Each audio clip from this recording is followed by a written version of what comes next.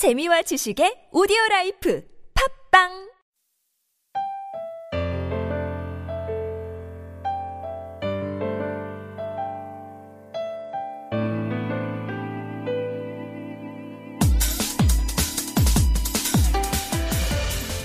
그건 마치 세상에 나올 준비를 하고 웅크린 9달의 태아를 닮았습니다. 10에서 하나 모자란 수라기보다는 10을 향해서 나아가는 수. 완성을 향해서 가는 가능태. 그 미완의 아름다움이 숫자 9에 있죠. 9는 말하자면 무렵이라는 말에 가까운 숫자입니다. 그러고 보니까 지금은 메밀꽃 필 무렵이네요. 9월은 또 여름과 가을의 사이라서 이 세상의 무수한 사이에 대해서 생각해보게 합니다. 밤과 아침의 사이, 벽과 벽의 사이, 당신과 나의 사이. 따지고 보면 세상 모든 일은 사이에서 일어납니다. 사람을 뜻하는 인간이라는 한자어 단어에도 사이간자가 들어가는 게 우연이 아닌 거죠. 여름과 가을, 계절의 이 사이를 간절기라고도 부릅니다. 간절이라는 말에는 어쩐지 건너가려고 하는 간절함이 배어 있는데요. 책 속의 말들이 당신에게 건너가려고 합니다. 그 말들 사이에 놓인 접속사 같았으면 좋겠네요. 여기는 이동진의 빨간 책방입니다.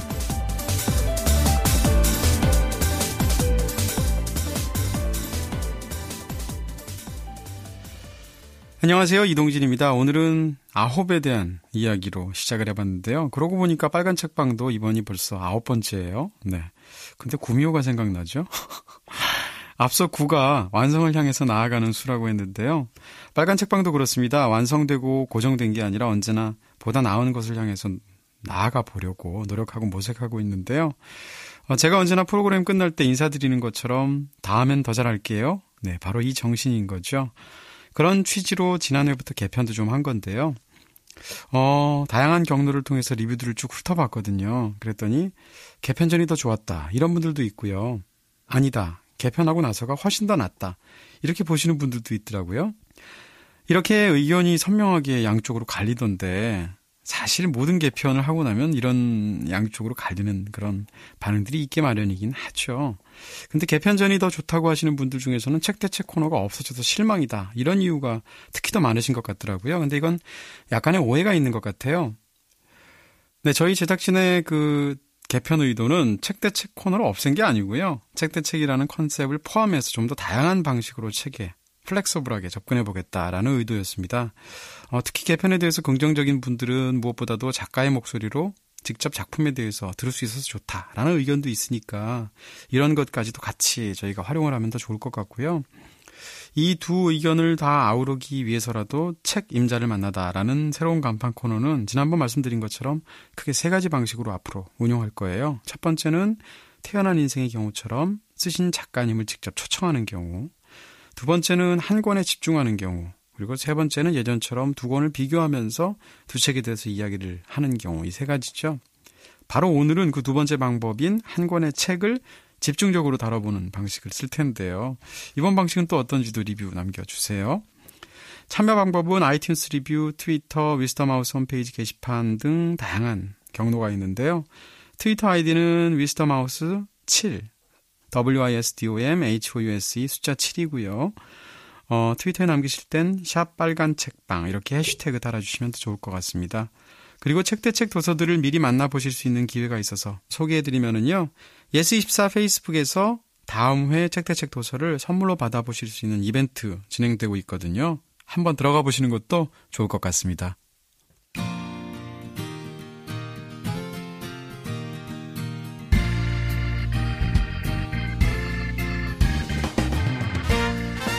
책 임자를 만나다. 네, 핵심 코너죠. 책 임자를 만나다. 네, 이번 주에는요, 방금 전에 예고해드린 대로 오늘은 한 권의 책을 선정해서 좀 넓고 깊게 한번 파보려고 합니다. 오늘 임자를 제대로 만난 책 제목은 지난번에 고지해드렸듯이 타고난 거짓말쟁이들이라는 책입니다. 좀 찔리시죠? 네. 거짓말, 이건 참 굉장히 흥미로운 주제죠. 네. 우리는 거짓말에 대해서 윤리적인 저항감을 느끼면서도 사실 단 하루도 거짓말 하지 않고는 살 수가 없는 존재일 텐데요. 이런 다면적이고도 이중적인 인간 존재를 이해하는 데 있어서 사실 이만한 키워드도 없을 것 같습니다. 제가 사실 거짓말에 대해서 꽤 많은 책들을 읽어본 편인데 이 책 특별히 여러분들한테 소개해드릴만 하고요. 또 올해 최근에 나오기도 했고요. 이 책 내용적으로 굉장히 충실한 책이거든요. 저자 이언 레슬리라는 영국의 저술가인데요. 재밌는 것은 타고난 거짓말쟁이들 하면 제목이 주는 뉘앙스만으로는 인류 역사상 굉장히 거짓말을 잘하는 사람들 혹은 우리 주변에 거짓말 잘하는 사람들은 과연 어떻게 잘하는가에 관한 책처럼 보이지만 그렇지 않고요. 액센트는 오히려 타고난에 찍혀있다고 할 수가 있습니다. 인간이 살면서 후천적으로 사회적인 필요에 의해서 거짓말을 하는 게 아니고 아예 인간의 진화 과정 자체가 그리고 인간의 사회활동 자체가 거짓말을 해야 유지될 수 있도록 태어났다는 거죠. 바로 그런 주장을 뇌과학과 심리학, 역사와 정치, 사회, 철학, 문학, 예술 등 정말 다양한 분야에 걸친 흥미로운 실험과 각종 사례와 그런 어떤 일화들을 통해서 입체적으로 조명하고 있는데요. 사실 거짓말에 관한 어떤 의미에서 이분만한 적임자도 없을 것 같습니다. 오늘만큼은 이분이 적임자고요. 제가 흑임자인데요. 네, 얼굴만 봐서는 거짓말 같은 건 전혀 못할 것 같은 순수한 얼굴이라서 더 잘 속이시는 분. 네, 거짓말 같은 마성의 소유자. 아무튼 오늘 빨간 책방의 적임자 김중혁 작가님 나오셨습니다. 안녕하세요. 네, 안녕하세요. 네, 오늘은 적임자예요. 네. 저는 거짓말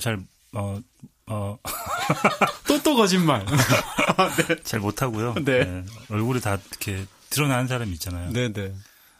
거짓말을 하면 얼굴이 빨개지면서. 네. 네.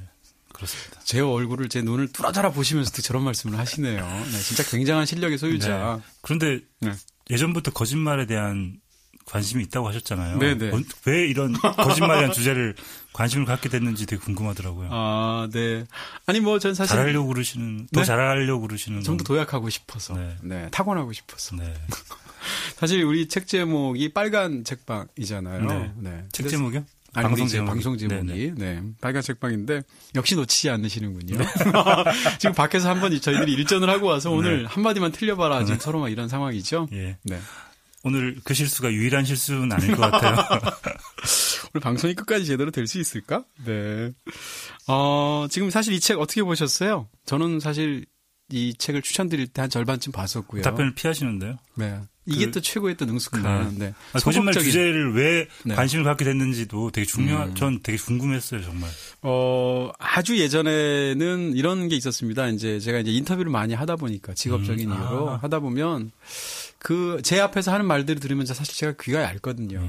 그래서 얘기를 하면 그 사람 말에 다 이렇게 일리가 있다라는 그런 생각들이 들어요. 근데 그러고 나서 이제 글을 정리해 보다 보면 심지어는 같은 인터뷰 안에서도 서로 이렇게 충돌하는 얘기들도 있고 그리고 또 그 사람의 말한 발언에 대해서 업계의 다른 분들도 전혀 다른 얘기를 하는 경우도 있고 근데 그 순간에 저는 그 사람이 거짓말을 한다거나 말을 돌린다고 생각 안 했거든요. 네. 근데 그런 것부터 시작해서 말씀드린 대로 사회적인 거짓말이든 타고난 거짓말이든 이 거짓말이란 키워드가 사람을 알게 하는 굉장히 중요한 하나의 포인트가 되지 않을까라고 예전부터 생각했죠. 네. 저는 이번 책 보면서 네.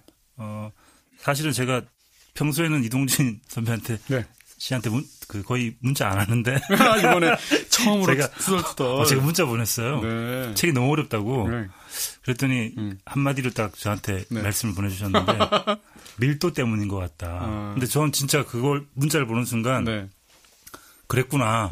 이게 왜 그랬냐면 이 책은 정말 밀도가 높더라고요. 제가 그렇죠. 보기에는 이 책을 한 4가지 주제로 나눠가지고 4권 정도로 책을 내도 괜찮았을 법한. 맞아요. 너무 다양한 그 주제와 다양한 방식과 다양한 어떤 숨어 있어가지고 읽는데 그 스펙트럼이 너무 넓어가지고 힘들더라고요. 그렇죠. 네. 그래서 힘들었어요. 맞아요. 네. 사실 보면 또 이제 또 각 챕터마다 읽히는 속도도 좀 다르고요. 네. 다루는 주제도 다르고.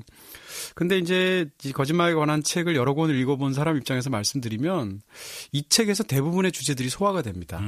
그렇기 때문에 제가 이제 굉장히 선호하는 독서법 중에 하나가 일부러 중첩되게 읽는 방법이거든요. 네. 한 권을 2번, 3번 읽지 않고 똑같은 책을 비슷한 주제를 다룬 책들을 서로 다른 저자의 책들을 읽는 방식을 제가 선호하는데 이 책은 그런 의미에서도 굉장히 강추드릴 수 있는 거짓말학 개론서. 그렇습니다. 그러면서도 개론이 다루기 어려운 굉장히 깊이 있는 부분들도 네. 있고 어떤 작업을 하는 사람이든 이 책을 보다 보면 이렇게 촉발되는 이렇게 영감 네. 같은 것도 생기고요. 예, 그러니까 밀도가 높다는 것도 그런 이야기인데요. 그렇죠. 전 보다가 네. 앞쪽은 그 소설가나 글 쓰는 사람들이 굉장히 흥미로워할 만한 주제가 많이 나오기 때문에 네네. 앞쪽은 정말 노다지다 이건. 아. 줄을 계속 그으면서 읽는데 네, 뒤로 가면 한 3장쯤 되니까 갑자기 이제 뇌과학과 뭐 인지심리학 뭐 이런 그렇죠. 게 나오면서 네. 조금씩 흥미가 떨어지면서 또 중간쯤 가면 또 흥미로운 게 나오고 그렇죠. 장마다 약간 흥미도가 경우가 달라지더라고요. 다르죠. 네. 뭐 의학에 관한 부분들도 있고 네. 지금 말씀하신 대로 뇌과학에 관한 부분들도 있고 다양한 분야가 있는데 일단 이 책의 그 저술 방식 같은 것에 대한 총평을 제가 좀 약간 네. 제 느낌을 말씀을 드린다면 저는 사실 한국의 가장 적은 숨소리 안 내려고 이거 어떻게 해? 네. 아니 저 얼굴이 부끄러워서 네. 거짓말을 네. 들키지 않기 위해서 삼국지에 나오는 초선 같아요. 동탁 앞에 있는 초선이 이렇게 딱 줄부채를 딱 들고 네 지금 빨간 그 노트를 드시면서 입을 가리고 이야기하시니까 숨소리가 김준경 작가님의 장점입니다. 컴플렉스가 아니고. 거짓말 아니세요? 거짓말 아닙니다. 네. 사람들이 섹시하다고 그러잖아요. 네. 가리고 있으니까 가뜩이나 죄송합니다. 귀여우신 분이 더 한처럼하게 보이면서 네. 초선 같다니까. 네. 초선 초선 의원? 네. 어쨌건 네. 그 생각했는데 얘기 안 했는데 결국 나올 줄 알았어. 네, 참 요즘, 네. 자, 이 책 평가를 얘기를 먼저 하면 일단 뭐라고 그럴까요? 국내에도 참 좋은 넌픽션 책들이 많은데 이렇게 잘 쓴 약간의 과학적인 베이스를 깔고 있는 자연과학적인 그런 대중교양서가 좀 적다는 느낌이고요. 그런 면에서 더 주목이 되는 작품이고, 말씀드린 대로 굉장히 다양한 서술 방식이 있다는 거. 그리고 일단 작가로서 보시기에도 서술하는 그 문장력도 상당히 훌륭하다고 생각이 들지 그렇죠. 않으세요? 문장력도 그렇고요. 네. 구성을 할 때도 그렇죠. 두 가지 에피소드를 맞습니다. 계속 교차 편집을 하면서 네. 이 주제를 드러내는 방식도 그렇죠. 아주 문학적이라는 생각이 들 정도인데 네네. 다루고 있는 주제는 문학적이지 않은 주제임에도 불구하고 그렇죠. 형식으로서 그걸 표현을 하더라고요. 그렇습니다. 그러니까 예언이라는 것이 어긋났을 때 네. 어떻게 그 소수 집단 종교의 사람들이 예언이 어긋났으면 사실 다 그 집단이 완전히 무너져야 된다고 생각하는데 네. 그렇지 않고 오히려 더 강화되는가에 대한 두 가지 일화를 네. 뭐라 그러나요? 기승전결에 따라 서로 교차해가면서 쓰는 방식이라든지. 네. 전 네. 처음에는 약간 이게 갑자기 이 얘기를 하다 말지. 네. 근데 갑자기 또 나오고 두 그렇죠. 사람의 인생이 네. 병렬되는 것 같은 느낌도 들고. 그렇죠. 어떻게 보면 네. 뭐 좀 대입법적이라고 할 수도 네. 있고 네. 영화로 얘기하면 교차 편집 같은 방식인데요. 반대로 똑같은 사례를 연달아 두 개를 쓰면서 충돌시켜서 그 주장을 강화하기도 해요. 예를 들어서 피사로가 잉카 제국을 멸망시켰을 때 얘기와 남북전쟁 직후에 인디언 정벌을 하다가 참패한 얘기 두 가지를 바로 이어붙여서 어떤 그 복잡한 부분들을 드러낸다든지 이런 저런 얘기를 네. 종이를 안 보시고 저를 보고 제 눈을 읽으시는 건가요? 네. 저 피사로 이런 건 피사로 맞나요? 예. 피사로 맞습니다. 네. 정말 정리력과 암기력은 정말 뭐 이거라도 있어야죠. 네. 네. 좌우지간 이런 식의 어떤 서술 방식도 굉장히 뛰어나서 이 책 굉장히 잘 쓴 대중 과학 교양서다. 이렇게 말씀드릴 수가 있을 것 같아요. 예, 저는 사실 그 과학 교양서를 그렇게 좋아하진 않다가 네.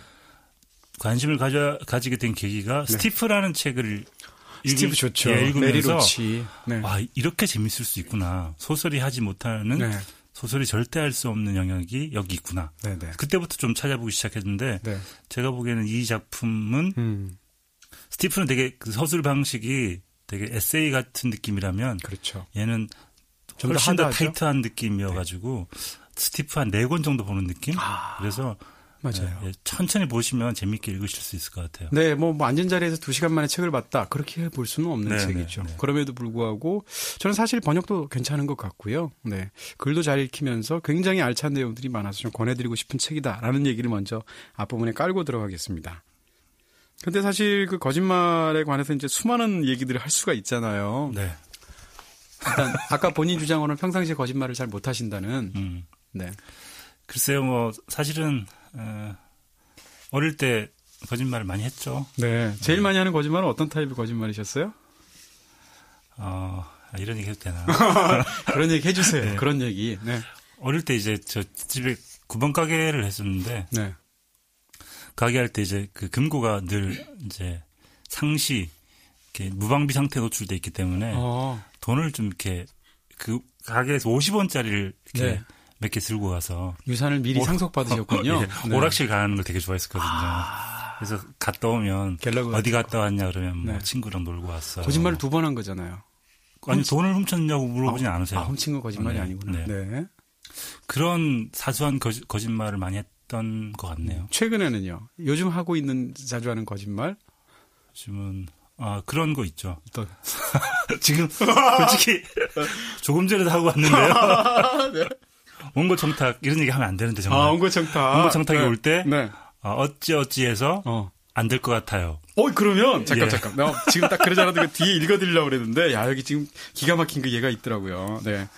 이게 월간 샘터에 2008년 7월에 실렸던 작가들의 거짓말 마감 핑계의 유형이에요. 야, 저건 나를 죽이기 위해서 가지고 있는 건데. 이건 지금 진짜 작정하고 지금 저격하는 그런 지금 머티리얼이고요. 8개 유형이 있는데 본인이 어떤 것인지 명확하게 여기서는 거짓말 하지 말고 밝혀주세요. 네. 첫 번째 유형. 지나설 때 은희경 선배가 당황했던 그 모습이 떠오르면서. 갑자기 막 인파이터로서의 그 기질이 살아나면서. 네. 작가들이 마감 핑계를 댈 때 첫 번째 연쇄살인형. 며칠 사이에 잇따라 가족이 아프고 친구가 사고를 당하고 존경하는 스승이 돌아가신다. 그 중에는 지난달 돌아가신 그분이 이번엔 또 교통사고를 당해서 돌아가시는 기적적인 소식이 들리기도 한다. 전 절대 그러진 않습니다. 연쇄살인형은 아니시고요. 다른 사람을 끌어들이지는 않습니다. 네. 두 번째, 철가방형. 원고 완성되셨나요? 라고 이제 출판사에서 전화 오면, 거의 다 썼거든요. 이제 곧 끝나요. 그러다가 다시 또 다음날 전화 와서, 원고 보내셨나요? 그러면, 마지막 작업 중입니다. 금방 보내겠습니다. 그 후로도 오랫동안 원고는 근데 그거 오지 않았다. 거짓말이 아닐 수도 있습니다. 거의 마지막 작업이라고 생각을 했는데 끝이 안 나는 거죠. 다시 전화 오면 다시 마지막이라는 게 생각보다 깁니다. 퇴고도 있고. 그렇죠. 사실 많은 분들이 마지막이 짧을 거라고 생각하지만 소설은 한 3%의 시작과 97%의 마지막으로 이루어진 작업이거든요. 저 화려한 궤변을 돌아. 네. 거짓말을 거짓말이라고 말하지 않는 저 거짓말. 네. 아니, 이거 거짓말이 아닙니다. 마지막이 길기 때문에 그것은 거짓말이 아닐 수도 있습니다. 알겠습니다. 그럼 세 번째. 적반하장형. 곧 보내면 될 거 아니에요. 전화 때문에 작업 방해되잖아요. 네. 이러진 않습니까? 저는 그러진 않는데 그런 작가들도 있다고 하더라고요. 네. 그런데 그건 그럴 수 있죠. 왜냐하면 이것도 그럴 수 있군요. 네. 왜냐하면 실제로 방해받으니까. 그러니까요. 거짓말은 아니죠. 네. 실제로 왜 전화해서 흐름이 끊길 수 있으니까. 네. 지금 편집자는 줄 때까지 가만히 있어야 되는 거군요. 그럼요. 네. 여기 지금 위스덤 하우스 분들도 계시는데, 자, 네 번째는 동정 유발형. 저 솔직히 말하면 몸이 지금 너무 안 좋아요. 정말 죄송해요. 어떡하죠? 그리고 아버지가 갑자기 편찮으신데 돌볼 사람이 저밖에 없거든요. 이런 분들. 근데 그러시나요? 남을 끌어들이진 않는데요. 네. 제가 아프다는 핑계는 대본 적이 있어요. 요거는 절반. 근데 그게 어떠냐면 전화 왔다 오면 알잖아요. 아는데 이제 그러면 약간 톤을 맞추죠. 약간 갑자기 이렇게 활발하게 얘기를 하다가 갑자기 톤을 다운시켜서 여보세요. 이렇게 한다든지. 아니, 이제 톤이 다운돼야 좀 섹시한데요? 네. 그렇게 해본 적이 있는 것 같네요. 네. 그럼 요거는 절반 시인하셨고요. 다섯 번째는 은퇴형. 네. 나 절필하려고 이번에. 아무래도 이 길이 내 길이 아닌 것 같아. 네. 이럴 때 용감한 기자는 한마디 더 덧붙인대요. 저 선생님 요거까지만 쓰시고 절필하시면 안 될까요? 이런다는데. 전해요. 네. 이렇게 하십니까? 네. 발언 농담인데. 네. 절필한다는 말을 되게 쉽게 농담으로 많이 해요. 그래서 우리 빨간 책방도 맨날 그만한다고 얘기를 해서 협박을 하는구나. 그게 웃겨가지고 눈물이 막 나네. 근데 그게 안경 벗은 모습 처음 봐요. 진짜요? 네. 잘생겼다. 네. 제가 사실은 책 계약을 이제 다음에 낼 책 말고는 계약을 안 하거든요. 전 책 계약이 없어요. 많은 작가들이 이제 한 여러 개를 해놓죠. 여러 개의 계약이 있죠. 왜냐하면 이제 언제 또 계약이 올지 모르니까. 그럴 때 계약하자고 그럴 때 제가 쓰는 말이 있어요. 계약이 있으면 내가 절필하고 싶을 때 절필을 못 한다. 내가 절필을 하기 위해서는 계약이 없어야 한다. 그런 농담을 하거든요. 반은 농담이죠. 그게 거기 있네요. 은퇴형이군요. 가장 세게 나가시는 은퇴형. 자해형 다른 말로. 그 다음에 이제 기억 상실령이 있대요. 야, 이건 진짜 기상천외의 방법인데. 근데 제가 언제 글을 드린다고 했죠? 이렇게. 그렇게 하신 적은 없나요? 그럴 수는 없죠. 그건 약속인데. 그건 거짓말이 아니고 아마 그분은 진짜 네. 잊어버리신 게 아닐까요? 네. 거짓말 그렇게 번번하게 하는 작가는 제가 알기로는. 네. 이쯤 되면 시설에 들어가셔야 되죠. 네. 네. 연장 탓하는 목수용도 있다고 하는데 저는 이게 사실 제일 많지 않을까 싶거든요. 네. 읽어보겠습니다. 저기요, 며칠 밤 새서 제가 다 썼거든요. 근데 제가 무슨 키를 잘못 눌렀는지 다 날아갔어요. 혹은, 저 분명 메일을 보냈는데 못 받으셨어요. 이상하다. 보낸 다음에 따로 저장해두지도 않았는데. 이런 타입. 제가 2번 정도 써본 것 같아요. 이게 네? 그런 거 있어요. 네. 이게 거의 다 썼어요. 네. 거의 다 썼는데 한 시간 정도만 있으면 돼요. 네. 더 쓸 시간 있으면 되는데. 네. 급하잖아요. 그러면 바깥이어가지고 아까 보낸 줄 알았는데 못 보냈다. 집에 들어가자마자 보내겠다. 전 집에 있음에도 불구하고 이거 다 밝히면 나 어떻게 되는 거지? 네, 그래서 한두 시간을 벌어서 그 시간 동안 빨리 마감을 하고 보낸 경우는 있습니다. 야. 근데 이건 사실 깜찍하네요. 예, 거짓말 아까 다룰 주제이긴 하지만 거짓말 중에서 여러 가지 거짓말이 있잖아요. 네네. 남에게 해를 입히지 않는 거짓말. 그러니까 하얀 거짓말. 네, 그 사람한테 제가 그걸 쓰기로 했나요라고 하는 건 피해를 입히는 거잖아요. 네. 얼마나 당황스럽겠어요, 편집자가. 그렇죠. 하지만 한두 시간만 있으면 난 줄 거고 너는 조금만 안심하고 있어라. 네. 라는 거짓말이기 때문에 하얀 거짓말이기 때문에 그렇게 나쁜 다른 거짓말에 비하면 죄질이 많지는 않은 것 같아요. 네. 근데 은퇴형도 하신다면서요? 자해형. 은퇴형은 농담으로 알지 않을까요? 네. 제가 제 입에서 나오는 말에 반은 농담이고 반은 거짓말이기 때문에 반은 농담이고 반은 거짓말이군요. 네. 자, 어쨌건 이렇게 해서 7가지 유형을 봤는데 동정 유발형의 절반, 은퇴형의 8가지 오르지 않으셨어요? 하나 더 있네요. 선수형이 더 있군요. 네. 야, 진짜 날카롭다. 그걸 세고 있었어. 어떻게 그걸 세고 있죠, 손으로? 아까 말씀하셨었어요. 아니, 7개 나갔다는 7가지라고 말씀하셨는데. 제가 그렇게 얘기를 해드렸군요. 네.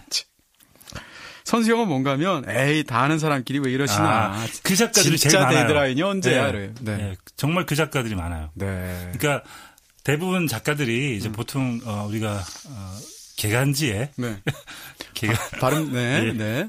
그 소지섭 씨 얘기하는 게 아니고 개간지 작품 청탁을 받으면 이제 마감이 예를 들어서 20일이다. 그러면 20일로 믿는 작가는 거의 없고요.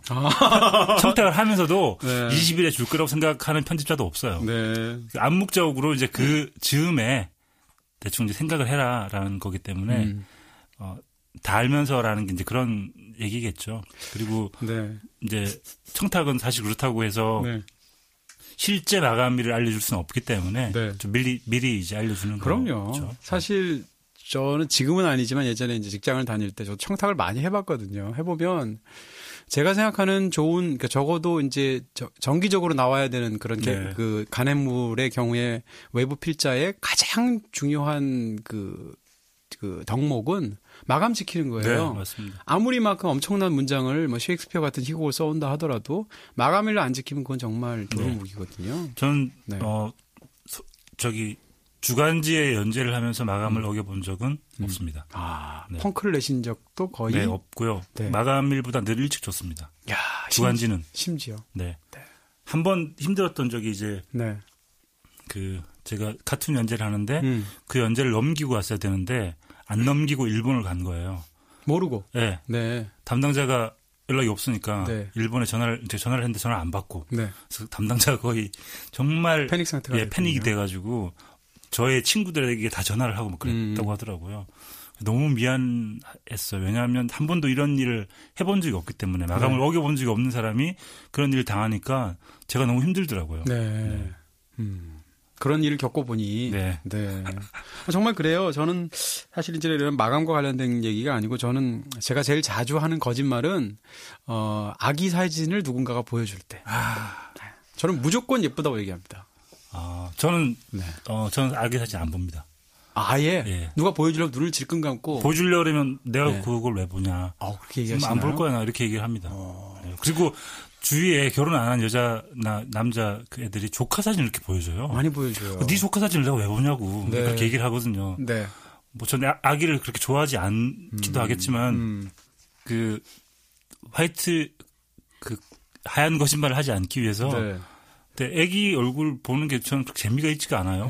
봐도 뭐 얘가 나하고 직접적인 관계가 있는 것도 아니고 뭐 예를 들어서 이성적인 느낌이 있는 것도 아니고. 네. 거기 이성적인 느낌이 있으면 그 병원 가셔야 되거든요. 네. 치료 받으셔야 되거든요. 제 아버지 그 사진을 봐야 할 이유를 모르겠더라고요. 네. 재밌는 게 있는 것도 아니고. 네. 부모는 자랑하고 싶은 거죠. 좀 맞춰주시면 안 되나요? 뭐, 예, 그래야 되는데 잘 안 되네요. 그게. 아니 저는 사실 이런 맞춰주는 거는 좀 제가 하는 그런 거짓말은 좀 하는 편이에요. 그리고 부모가 이렇게 자기 조카나 혹은 심지어는 키우는 고양이나 개까지 이렇게 보여주면서 사실 칭찬 듣고 싶어 하는 거거든요. 네, 그렇죠. 근데 그러면 거기다 대고 뭐 개성 있게는 생겼네 이렇게 혹은 뭐야 이거 왜 부모 아빠도 안 닮고 엄마도 안 닮은 거 아니야? 이러면 사실 부모 굉장히 기분 나쁘거든요. 네. 그러니까 그렇게 안 하고 야 이거 딸이면 무조건 얼마 닮았다. 궁금한 게 아기를 보면 엄마 닮았는지 아빠 닮았는지 물어보잖아요. 네. 근데 그걸 알아요? 보고? 난 아무리 봐도 누구 닮았는지 모르겠던데. 보통은 너무 똑같은 아이들도 있긴 하고요. 그래요? 전 다들 너무 똑같다고 하는데도 제가 보면 뭐 다 애 얼굴이고 어른 얼굴인데. 네. 아니, 죄송합니다. 아니, 뭐, 그렇긴 해요. 근데 다들 사회생활 다 그렇게 하거든요. 네.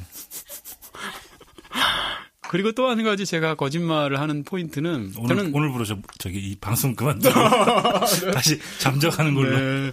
파탄자라는 게 오늘 드러났어요. 네. 농담이고요. 지금 제가 자주 하는 거짓말은 좋아하는 사람 앞에서 좋아하는 걸 표현할 때는 좀 거짓말 안 해요.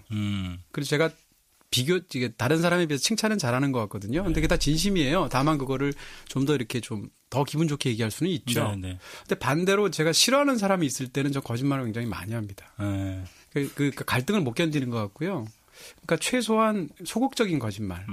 싫어하는데 좋아한다고는 말을 안 하는데 그 앞에서 당신 이런 작품 굉장히 후지더라.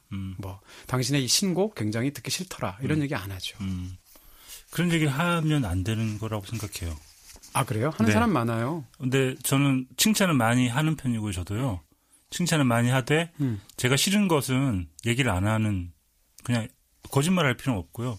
그것도 사실은 소극적인 의미에서의 거짓말일 수 있죠. 근데 저는 말을 안 하는 쪽을 택하는 걸로 하겠습니다. 아니 그래요. 저도 사실 그런 쪽이기도 한데 가끔 빨간 책방 하다 보면 이렇게 침묵이 흐르면서 조용해지는 순간이 있는데 그럴 때는 굉장히 싫으신 상황이군요. 그런 순간이 있었나요? 전 한 번도 입을 안 놀린 적이 없었던 것 같은데요. 숨소리를 내셨지 말은 안 하신 적이 있어요. 네. 자, 근데 작가들이나 뭐 음반 평론 이런 것들이 사실은 이제 면전에다 대고 하는 말이잖아요. 근데 그런 경우에 저는 뭐 비판을 하는 게 그 큰 의미에서 이제 뭐 발전도 될 수 있고 그런 거겠죠. 근데 저 같은 경우에는 칭찬을 할 거면 글을 쓰고 뭐 사소한 비판 같은 걸 할 수 있겠지만 그 작품을 뭐 비판하기 위해서 글을 쓰지는 않는 것 같아요. 그렇기 때문에 아마 작가시니까. 네, 그렇기 때문에 면전에다 대고도 칭찬을 하지만 뭐 이번 노래는 별로더라거나 그런 얘기는 안 하는 편이죠. 최근에 약간 좀 빗나가는데 제가 굉장히 역시 이런 거구나라고 생각하면서 제 직업에 대해서 회의를 가졌던 순간들이 몇 번 있는데 최근에 이제 굉장히 사회적으로 큰 화제를 몰았던 한 서너 편의 영화들을 평을 하는 과정에서 저는 평을 하는 사람이니까 거기에다 대고 제가 진심을대로 쓰지 않으면 저는 의미가 없다고 생각하고요. 어쩔 수 없는 제 직업인데 예를 들어서 도둑들 같은 영화가 재밌고 좋다라고 쓰게 되면 최동원 감독하고 친해서 그런 거 아니야? 라고 한단 말이죠. 근데 사실 제가 지난 몇 년간 제일 친했던 감독을 한 분만 꼽으라면 저는 이준익 감독이에요. 근데 이준익 감독님을 제가 개인적으로도 굉장히 좋아하는데 최근에 이준익 감독의 영화들 몇 편을 제가 굉장히 안 좋게 평했거든요. 이렇게 얘기할 수 있고요. 그 다음에 또 최근에 R2B라는 영화가 있었습니다. 그 영화에 대해서 그냥 저는 B 씨가 연기를 잘했다고 생각하거든요. 그래서 연기평은 연기평대로 하고 다만 그 연출이나 시나리오로 만든 캐릭터가 굉장히 짜증나는 캐릭터였어요. 그래서 그런 얘기를 했더니 지난 며칠 사이에 봤습니다. 트위터나 이런 데를 통해서 엄청 제가 욕을 먹었는데요. 그 핵심은 뭐였냐면 영화평론가 이동진은 보이지 않고 수컷으로서 열등감으로 똘똘 뭉친 이동진만 보인다. 이런 얘기였어요. 그것은 제가 보기에는 정말 전형적인 달을 가리키고 있는데 손가락을 보는 것인 게 네. 그 캐릭터에 대한 얘기를 했는데 글쎄 말이에요. 실제 사람과 대입시킨다는 것은 그 보는 사람들이 영화에 대한 캐릭터의 얘기가 아니라 실제 사람에 대한 얘기라고 착각하는 오해이기 때문에 그것은 크게 신경 쓰지 않으셔도 되지 않을까. 라고도 저는 이성적으로 생각은 하는데 그런 것들 옛날에는 사람들의 소개말들을 다 못 봤잖아요. 근데 요즘은 다 볼 수 있잖아요. 그랬을 때 보게 되면 많은 사람들이 제가 굉장히 의연하다고 생각하는데 아니고 굉장히 직업적인 회의가 솔직히 들어요. 이러고 살아야 되나 이런. 근데 전 너무 가끔씩은 존경까지는 약간 과할지 모르겠지만 그런 생각이 드는 게 그 마음의 어떤 스트레스와 마음의 그 경랑들을 이겨야 되는 거잖아요. 내가 이 말을 했을 때 생겨나는 파도들을 감내해야 되고 그런 직업을 하는 사람들이 정말 힘들 것 같아요. 그리고 특히 그걸 소신 있게 얘기하시는 분들이 힘들 거라는 생각을 하면 저는 그런 분들 참 존경스럽거든요. 그냥 7자로 줄일 수 있습니다. 목구멍이 포도청. 꼭 그렇지는 않아요. 목구멍이 포도청이면 사실은 더 다른 방식이 많죠. 다르게 돈을 벌 수 있는 방식이 훨씬 더 많고 자기를 소신 있게 하면서 돈을 버는 거는 목구멍이 포도청이라는 말보다는 더 잘 어울리는 말이 마이구미? 가재는 개편? 초록은 동색? 작가라면 이런데 좋은 걸 다 하나 얘기해야 되는데. 다시 책 얘기로 좀 돌아가서 이 책은 사실 굉장히 재밌는 것이 우리 중에 어떤 특별한 사람들이 거짓말을 잘하는 게 아니라 인간이라는 존재 자체가 다 타고난 거짓말쟁이들이다. 그리고 거짓말을 인간이 하는 이유는 인간이 사회생활을 하기 때문이고 무리를 지어 사는 데서 거짓말은 어떤 필연적인 하나의 인간의 살기 위한 하나의 어떤 뭐라고 그럴까요? 이 방식 중에 하나다라고 이야기를 하고 있는 거잖아요. 저는 혹시나 이 책이 어려울까 생각하시는 분들은 사서 이 책을 사가지고 1장, 2장, 3장까지만 보고 책을 버려도 아깝지 않을 정도로 1, 2, 3장에 그런 얘기들이 되게 잘 나와 있어요. 맞아요. 인간들이 왜 거짓말을 하고 거짓말이 어떤 필요에 의해서 만들어진 것들인지 1, 2, 3장은 정말 재밌더라고요. 저는 사실 뒤에까지도 굉장히 흥미롭게 읽었는데 지금 말씀하신 것처럼 단순히 그런 뿐만이 아니라 이 책에서 다루는 거짓말은 굉장히 광의의 거짓말이잖아요. 예를 들어서 농담 혹은 자기도 모르고 하는 거짓말. 예를 들어서 우리의 무의식이 우리를 속이기도 한다고. 자기 기만. 자기도 모르는 자기 기만도 있고 심지어는 더 나아가서 인간에게 과연 자유의지라는 것이 있는 것까지 따지게 되는데 그게 그런 부분. 1, 2, 3장에서는 우리가 흔히 거짓말이라고 하는 부분을 파헤치는 거고 지나가면서부터는 이게 거짓말인가 싶은 자기 기만 얘기하신 것처럼 오해 이런 것들이 다 거짓말에 포함되는 것이라는 생각 들을 하다 보니까 훨씬 더 이제 주제가 광범해지고 넓어지고 과연 이 세상에 그렇다면 거짓말이 아닌 게 뭐가 있을까 그런 생각 들고요. 그 역사를 지금까지 발전시켜온 동력이 실은 진실이 아니고 거짓말일지도 모르겠다는 생각까지 들더라고요. 그렇죠. 그럴 수 있어요. 예를 들어서 저도 이제 영화 시사회 같은 데를 가게 되면 관객 감독들이 이제 인사를 하거든요. 인사말 할 때 제일 많이 쓰시는 말 중에 하나가 진심을 다해 만들었습니다. 열심히 봐주시기 바랍니다. 이러고 부탁을 해요. 그 말은 진심이에요. 진심인데 저는 세상에 진심으로 만들지 않은 영화는 하나도 없다고 생각하고요. 그게 아무리 막 그 고진감래를 기다리면서 만드는 그런 고통스러운 예술 영화든 아니면 그냥 팝콘 무비든 간에 팝콘 무비도 진심으로 만드는 거거든요. 그러니까 어떤 사람한테 자신의 진심을 호소하면 호소할수록 굉장히 이상해지는 순간이 와요. 그러니까 저는 중요한 것 중에 하나가 진정성을 따진다는 건 굉장히 이상한 일이다. 모든 사람에겐 진정성이 있죠. 서로가 다 진심이라고 말할 때는 그러면 누구 진심이 더 우월한가 혹은 더 진심인가를 말하는데 사실은 거기서 굉장히 폭력적인 그런 견해가 나올 수도 있죠. 받아들이는 사람은 진심을 받아들이는 게 아니고 특히 이제 여기 창작 작품에 대한 얘기가 많이 나오는데 우리는 왜 소설을 읽고 영화를 보고 그런 문학 작품들을 접하는가도 거짓말의 어떤 큰 축에 있는 거잖아요. 그러니까 사람들은 어떻게 보면 감독의 진심을 알고 싶어 하는 게 아니고 그렇죠. 감독이 만들어낸 거짓말을 보고 싶어 하는 건데 네. 거기다 대고 진심을 알아달라고 하면 네. 사람들이 갑자기 혼란스러워지는 거죠. 분명히 그럴 수 네네. 있죠. 네. 지금 말씀해 주신 부분이 아마 지금 제가 말씀드린 것 정확히 같은 맥락인 것 같은데요. 저는 사실 이 책을 읽고 나서 좀 제가 좀 감상적이기도 하지만 네. 이 책이 그러셨어요? 슬펐거든요. 네. 슬펐던 이유가 제가 세상을 바라보거나 인간을 바라보는 시선하고 좀 상당 부분 일치하기도 하지만 슬펐던 이유는 인간이 거짓말을 하는 것은 사실은 살아남기 위해서 네. 혹은 생을 이어가기 위해서 어쩔 수 없이 어떤 자기가 발전시킬 수밖에 없었던 하나의 스킬이라는 건데 네. 예를 들면 세상은 원래 부조리한 거고 네. 시간이라는 건 원래 무의지한 거고 네. 인간의 삶이라는 것은 원래가 무의미할 수도 있는 건데 네. 그 속에서 뭔가 의미를 찾고 질서를 찾으려는 인간의 피나는 노력이 사실은 거짓말이라는 거거든요. 그렇게 해서 그런 거짓말을 찾아내지 않으면 삶을 버텨낼 수가 없기 때문에 네. 인간은 거짓말을 한다는 건데 이런 결론에까지 이르게 되면 사실 이 책은 굉장히 슬픈 책일 수도 있죠. 그렇죠.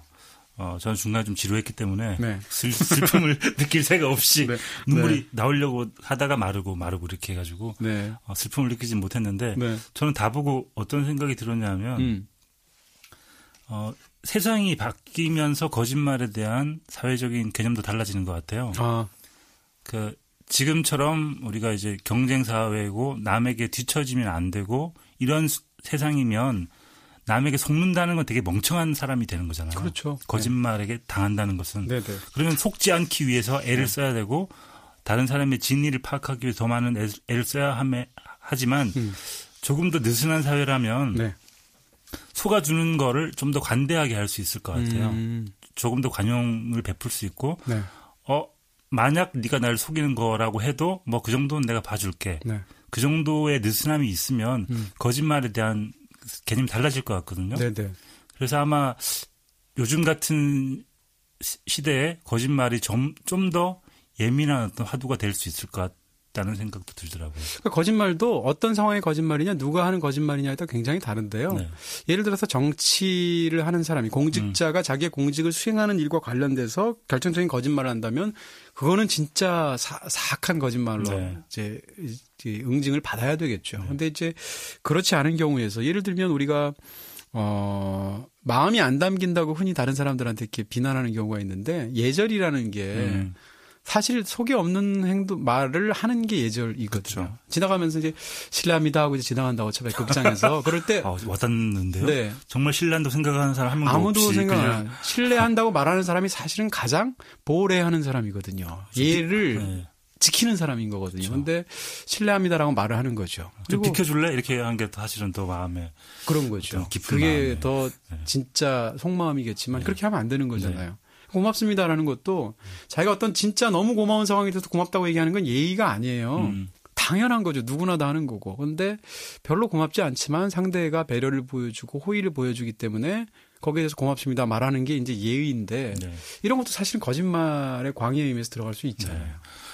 그러면 거짓말 아닌 게 진짜 없죠. 네. 저 최근에 본 드라마 중에 추적자라는 드라마가 있어요. 네네. 되게 화제를 굉장히 몰고 왔던 인기가 네. 있었죠. 정치와 이런 얘기들인데 그 드라마를 보면 사람들이 내뱉는 말의 한 90%가 거짓말이에요. 네. 다 정치인들이기 때문에 네. 그 앞으로 하는 얘기와 그 사람이 떠나고 나면 네. 밝혀진 속내와 네. 그런 것들이 너무 많으니까 나중에는 너무 드라마를 보는 게 힘들더라고요. 근데 얘기를 해도 누군가가 어차피 또 여긴 거짓말이고 뒤에 네. 가서 딴 꿍꿍이가 있겠지라고 생각하니까 네.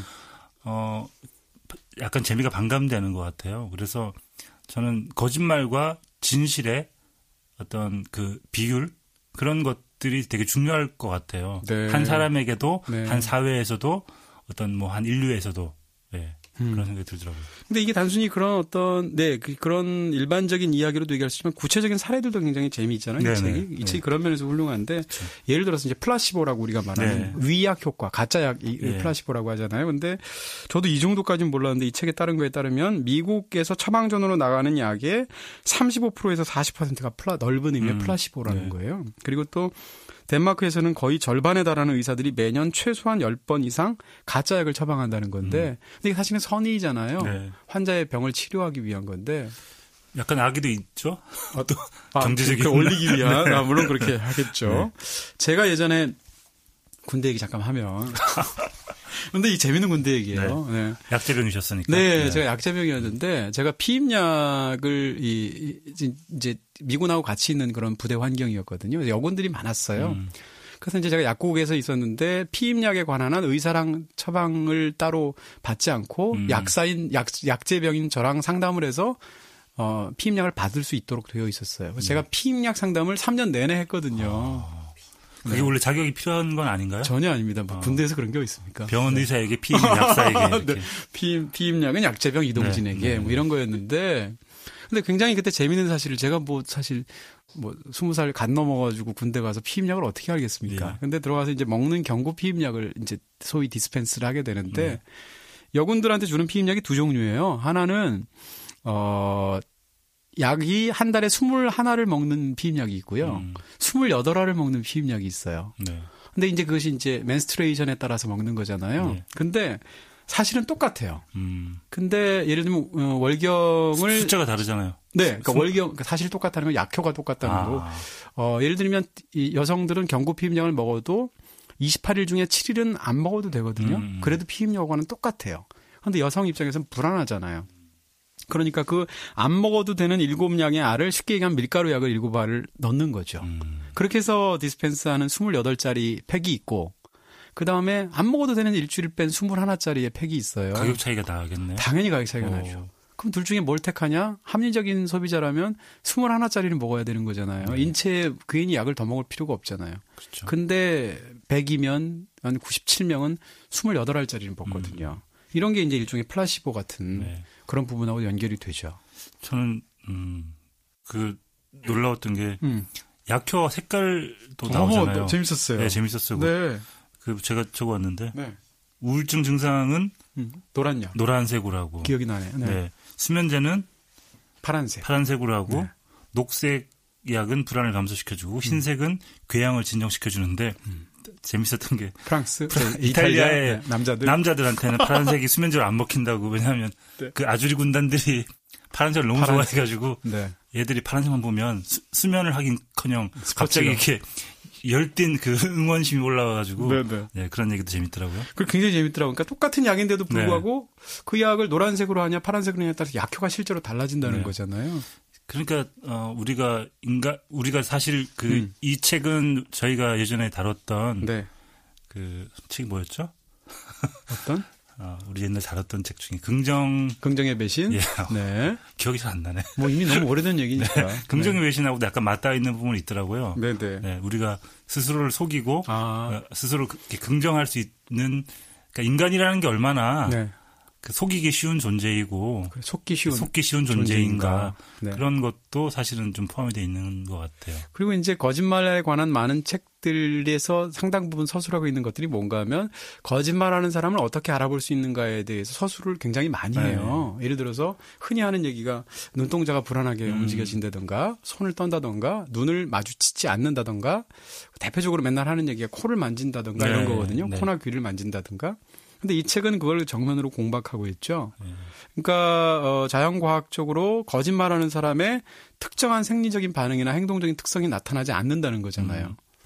근데 저는 약간 나타나기도 하는 것 같아요. 과학적으로 입증이 될지 안 될지 모르겠지만 네. 저는 그 미국 드라마 중에 라이툼이라는 드라마가 있어요. 네. 고개를 끄덕 보신 적 있으세요? 저는 못 제가 봤어요. 되게 좋아하는 그 배우인데 팀 로스 그 네. 주인공 나오는데 이 사람이 거짓말을 알아내는 사람인 거예요. 네. 이 사람이 아프리카에 가가지고 아프리카 그 원주민들의 눈썹을 연구하고 오는 거예요. 눈썹의 변화와 네. 얼굴의 근육에 따라서 네. 이렇게 한 40개의 근육을 통해서 10,000가지 이상의 표정을 밝혀낼 수 있고 이 책에도 그런 그게 있죠? 나오잖아요. 네. 실제 있는 학문인 것 같아요. 네. 그래서 그걸 가지고 이제 그 밝혀내는 역할을 하는 건데 재밌었던 게 그중에 이제 그 거짓말 탐지기를 누군가 가져와서 네. 이렇게 갖다 대니까 네. 그 거짓말 탐지기가 얼마나 무해한지를 효과가 없는지를 네. 알려주기 위해서 이 사람이 아프리카에서 커다란 알을 하나 가지고 와요. 이게 아프리카 거짓말 탐지기다. 흥분하면 네. 손에 힘이 들어가서 알이 깨지는 거예요. 그런 식의 이제 얘기를 하면서 거짓말에 대한 얘기를 하는데 네. 이 부분 여기 오늘 나오는 책하고도 관계가 있고 네. 그건 거짓말의 미세한 어떤 제스처 같은 거에 대해서 되게 자세하게 나와 있거든요. 그렇죠. 그런 거에 관심 있으신 분들은 그 드라마를 보시면 아마 많은 게 나와 있을 거예요. 네, 그러니까 그거 연관해서 이야기를 조금 더 해본다면 예를 들어서 아주 훈련된 특수한 예를 들면 10,000가지에 달하는 표정. 네. 예를 들어서 얼굴의 37번째 근육과 64번째 근육의 왼쪽은 뭐 둘이 각도가 15도를 이루었다. 네. 예를 들면 네. 이렇게 됐을 때 그것은 7,456번째 그렇죠. 표정. 이걸 알아낼 수 있을 정도의 연구원이라면 그러면 이제 알 수 있지만 일반적인 기준으로 왜 수사관들이 특히 이제 그런 그렇죠. 직감을 믿는 경우가 네. 많잖아요. 내가 딱 보면 범인인지 알 수 있다. 네. 근데 그렇지 않다는 그렇죠. 게 이 책의 예, 주장이고요. 예, 예. 딱 떠오르는 게 저는 살인의 추억이에요. 제가 볼 때 봉준호 감독이나 김지훈 감독 같은 사람이 이제 이런 형사 스릴러나 네. 이런 그 범죄 스릴러를 다룰 때 이런 책들을 굉장히 많이 보거든요. 예전에 김지훈 감독하고 같이 교보문고에 간 적이 있는데 그때 시간을 좀 때워야 되는 상황이 된 거예요. 왜냐하면 다음 방송 시간하고 사이가 떠서. 그 둘이 1시간씩 시간을 때웠는데 그때 김지훈 감독님이 사신 책이 이웃집 살인마였나? 이런 책을 사셨어요, 야구지간. 그래서 심리에 대한 네, 그렇죠. 진화 심리학적으로 네. 범죄를 파고든 책이었는데요. 어쨌건 제가 그 살인의 추억을 말씀드리는 이유는 그 살인의 추억의 초반에 굉장히 재밌는 장면이 나와요. 이제 박두만이라는 형사가 이제 그 송강호 씨인데 네. 박두만 형사가 자기는 범인 얼굴만 봐도 안다라고 주장을 하죠. 네. 거기에 대해서 이제 반장이 뭐라고 그러냐면 너 그러면 저기 한번 봐. 그러면서 두 남자가 앉아 있는데 하면 이제 카메라가 투샷으로 두 남자를 보여줍니다. 근데 한 놈은 성폭행 당한 여자의 오빠고 한 놈은 성폭행한 놈이야. 둘 중에 어느 놈이 범인이겠니? 하고 딱 물어보면 송강호 씨가 이러고 쳐다봐요. 그리고 답을 안 가르쳐줘요, 영화가. 그리고 영화 끝날 때까지 그게 안 나오거든요, 그 답이. 저는 그 장면을 넣은 이유가 있다는 거예요. 왜냐하면 직감이라는 것이 사실 얼마나 허무맹랑한 것인가라는 것에 대한 봉준호 감독의 생각이 들어가 있다는 건데 그게 이 책의 이야기하고 사실 일맥상통한다는 거죠. 네. 세상에서 가장 다른 사람의 말을 믿지 않는 사람들이 형사라고 하더라고요. 아, 그래요? 네. 하도. 네. 그리고 네. 이 책에도 그런 얘기가 나오지만, 네. 그러니까 거짓말을 많이 할 거라고 생각하는 사람들, 자기가 많은 사람들이 거짓말을 할 거라고 생각하는 사람들과 네. 대부분의 사람들이 진실만을 말할 거라고 생각하는 사람들에 대한 차이 같은 것도 나오잖아요. 네, 네, 그렇죠. 그게 어떻게 네. 그 세상에서 그 사람들이 살아가는 방법이 있는가라는 게 나오는데, 네. 그런 것도 재밌는 것 같아요. 네. 네. 그리고 또 이제 뭐 워낙 많이 쓰는 말이기도 하지만 인지 부조에 관한 얘기도 굉장히 재밌죠. 네. 네. 레온 페스팅거의 굉장히 유명한 이론이잖아요. 50년대부터 인지 부조화라는 말을 많이 하는데 사실 그 용례를 정확하게 사람들이 못 쓰는 경우도 있어요. 네.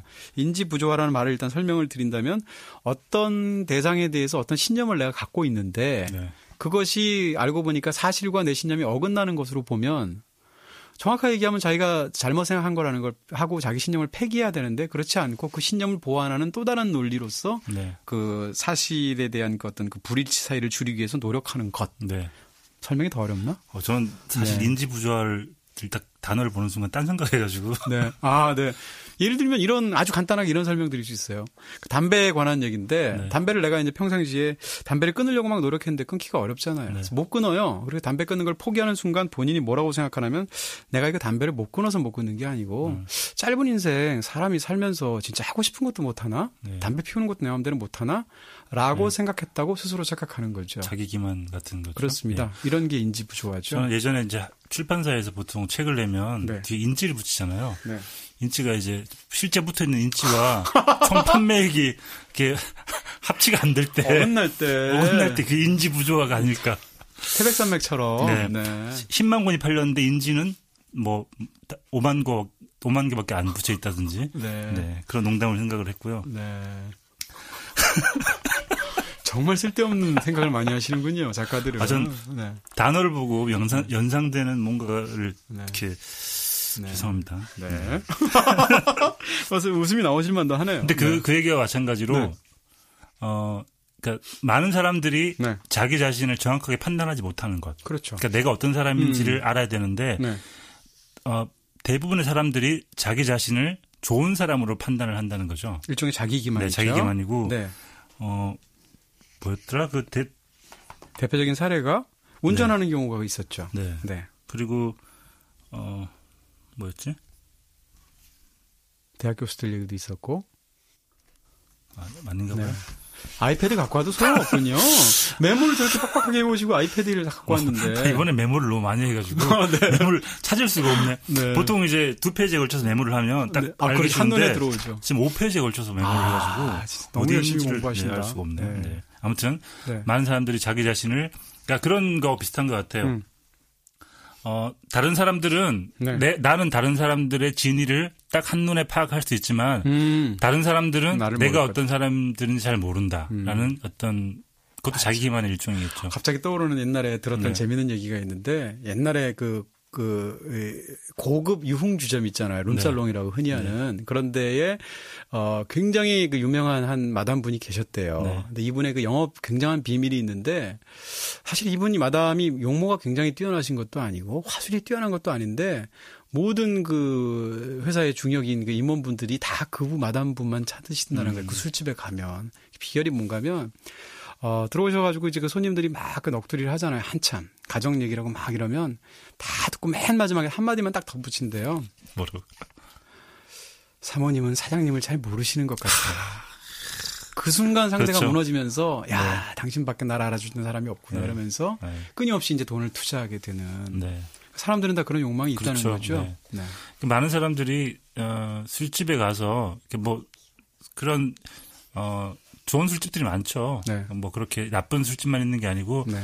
바텐더가 있는 같이 얘기를 나눌 수 있는 술집에 가는 사람들의 이유가 네. 자기를 아무도 알아주지 않는다고 생각하는데 그 얘기를 들어주는 사람은 그게 일이기 때문에 대부분 잘 듣든 안 듣든 긍정을 해주고 네. 네가 옳고 다른 사람이 틀렸다는 편을 들어주잖아요. 네. 그런 얘기를 듣고 싶어서 그런 데를 가는 것 같아요. 어떻게 보면 정신과 의사도 비슷한 경우이기도 하고요. 네.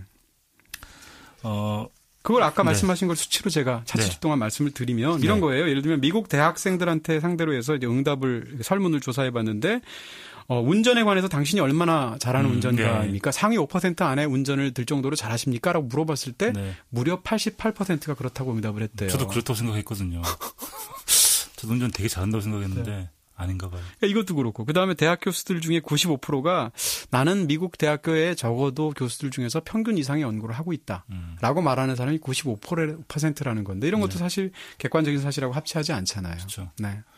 그러니까 자기를 정확히 안다는 게 이제 나중에 나오지만 적당한 우울이 필요하다는 것 같아요. 그러니까 그렇죠. 세상을 전쟁을 일으키고 뭐 세상을 뒤엎으려는 사람들의 대부분이 자기 자신에 대한 지나친 확신, 맞습니다. 자기 기만을 통한 어떤 것 때문에 일을 저지르고 그리고 책임을 못 지는 거죠. 네. 그런 의미에서 여기 이제 되게 재밌는 도표가 그러니까 그래프로 나타나 있는데 여성적인 성향의 사람과 남성적인 성향의 사람의 그래프가 있고 여성적일수록 좀 더 우울함이 좀 더 심하고 그 조금의 우울함이 자기 자신을 정확하게 보는 판단 기준이 된다는 그런 표가 나와 있거든요. 네네. 저는 그게 되게 맞는 것 같아요.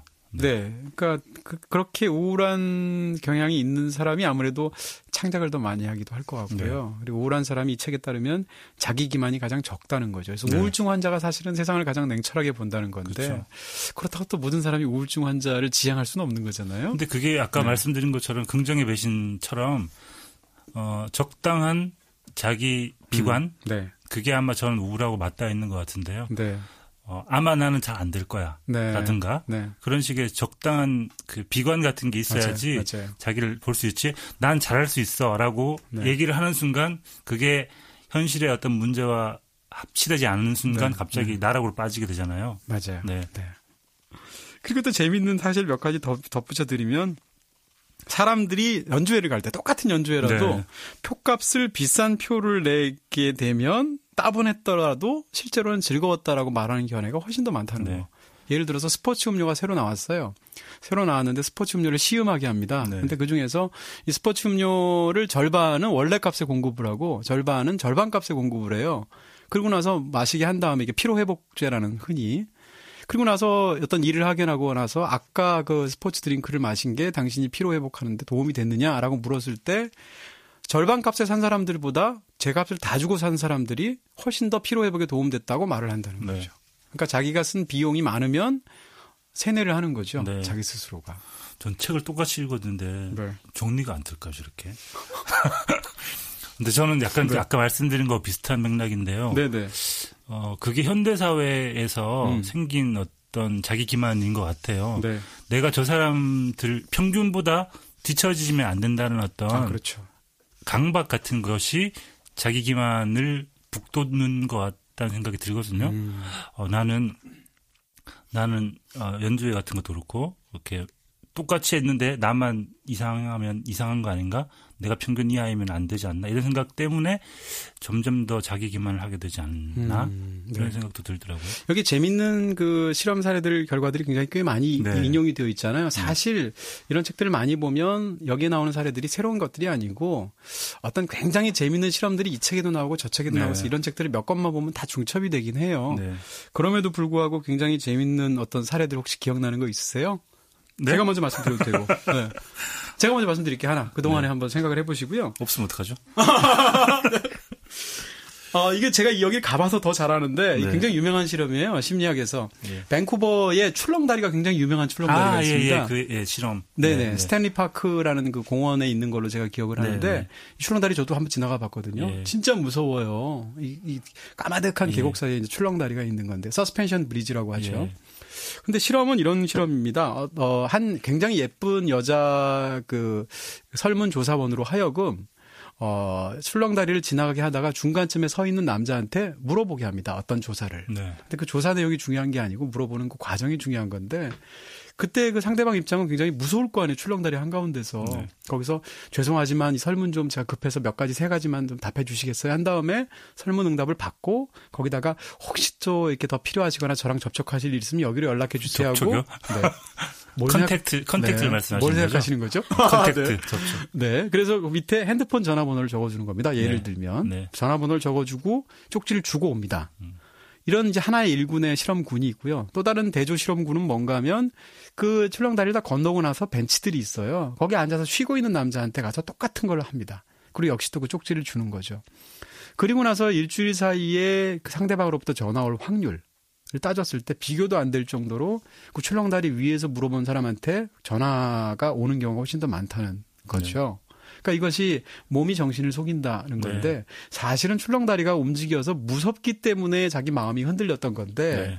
그게 상대방한테 마음이 빠졌던 거다, 반했던 거다라고 뇌 속에서 착각을 한다는 거죠. 다리가 흔들린 게 아니고 마음이 흔들린 거군요. 그렇죠. 네. 네. 그런 것을 이제 느낀다라는 건데 이런 것들이 굉장히 사실은 우리가 우리 몸의 주인이라고 생각하지만 사실은 그렇지 않다는 거잖아요. 그렇죠. 네. 지금 사랑에 빠지신 분들 사실은 사랑이 아닐 수도 있어요. 그렇죠? 그럼요. 네. 네.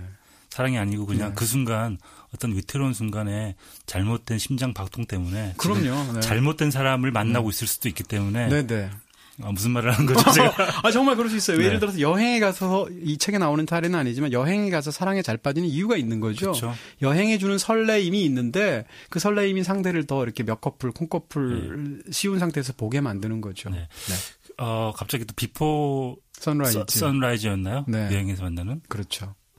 네. 비포 선라이즈 보면 그 사람들은 여행이 아니어도 매력적인 사람들인 것 같아요. 그렇죠. 비포 선라이즈 같은 거를 기대하시고 많이 유럽에서 횡단하는 그 열차들을 네. 타시는데 아무도 연결 안 되고. 저도 여러 번 타봤는데 옆에 할머니만 네. 앉으시더라고요. 어떤 이유 때문에 타보신 건가요?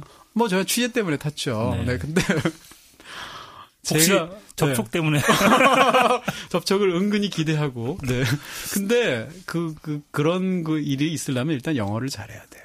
근데 일단 옆에서 그 비포 선라이즈 상황에 대해서 옆에 사람하고 뭔가 썸씽이 있으려면 말이 주고받아줘야 되거든요. 그렇죠. 그러니까 사실은 굉장히 힘든 상황이죠. 비포 선라이즈가 사실은 미국 남자와 프랑스 여자인데 그렇게 다르게 바꾸도 되게 재밌겠네요. 어떻게? 미국 남자와 중국 여자 만났는데 네. 말이 안 통해가지고 네.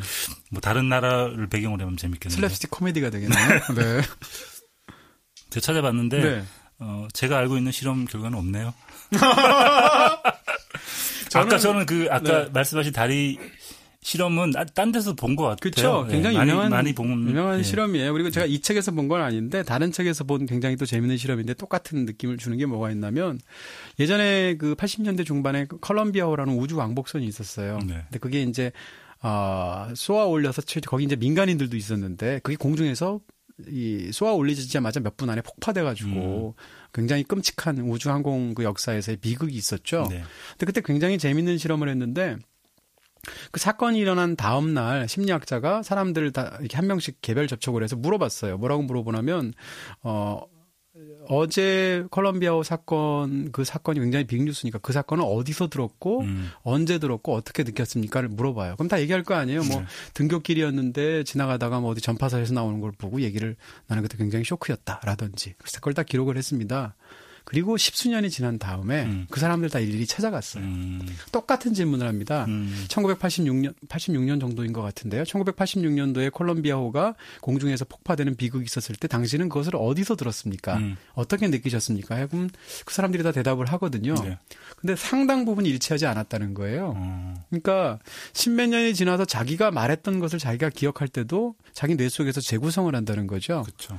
그러니까 뇌가 어떤 것을 기억할 때 우리는 기억이라고 말하지만 사실은 그것은 재현이 아니라 재구성이다. 네. 새로운 창조적인 재구성이다라고 이 책은 사실은 누누이 말을 하죠. 제 사례는 이 책에 나오는 얘기는 아니에요. 네. 그렇지만 근데 그런 비슷한 얘기가 나오기도 했던 것 같고요. 책에도. 네. 근데 저는 약간 다른 것 같은데 그 사람이 말을 했는데 기억을 못하는 거잖아요. 그렇죠. 근데 어떤 기억은 저의 어떤 기억은 아주 오래전에 있었던 일인데 그 상황은 기억이 나지 않고 그 상황에 대한 얘기를 했던 저만 기억이 나요. 아, 그럴 때 있어요. 네, 그래서 그 믿을 수 있는 건 제가 한 말밖에 없는 거죠. 그래서 어떤 시간이 지나고 나면 그 상황이 남는 게 아니고 그 상황에 대해서 했던 제 말만 남는 거라서. 맞습니다.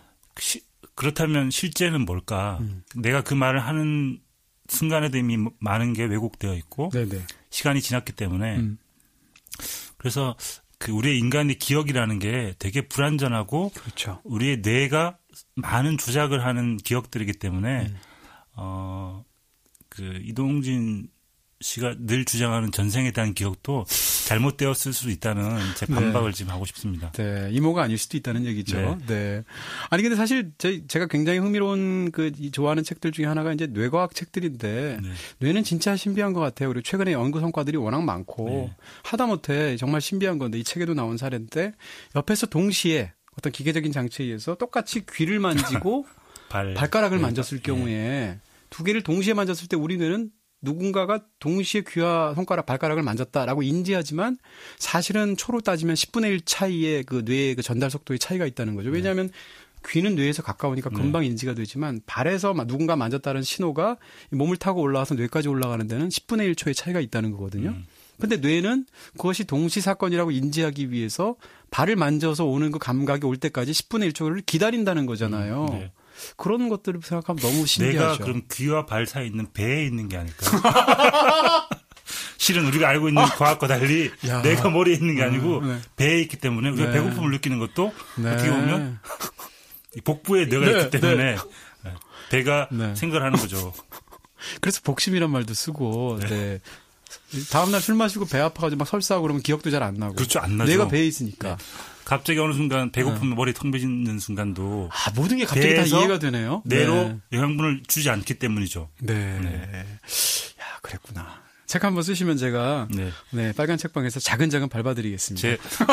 뇌과학을 대체하는 배과학을 제가 한번 만들어 보겠습니다. 네. 그리고 굉장히 재밌는 말 있지 않아요? 저는 이 보면서 그 실반 톰킨스라는 심리학자가 한 말인데 표정을 속일 수 없다. 이걸 뭐라고 비유했냐면 얼굴은 음경과 같다. 이런 빨간 책방에 어떤 진수가 드러나는. 네. 이건 사실 라디오는 못하죠, 이런 얘기. 근데 너무 맞는 말이잖아요. 그렇죠. 속일 수가 없다. 네. 맞는 말인가요? 이게 이제, 뇌가 거기 있다는, 음경이 있다는, 음경과학 쪽으로 가시는 것 같은데. 오늘 벌써 이 뇌과학에 버금가는 두 가지 학문이 나왔습니다. 뇌 음경설까지 나왔군요. 배과학과 음경과학까지 이제.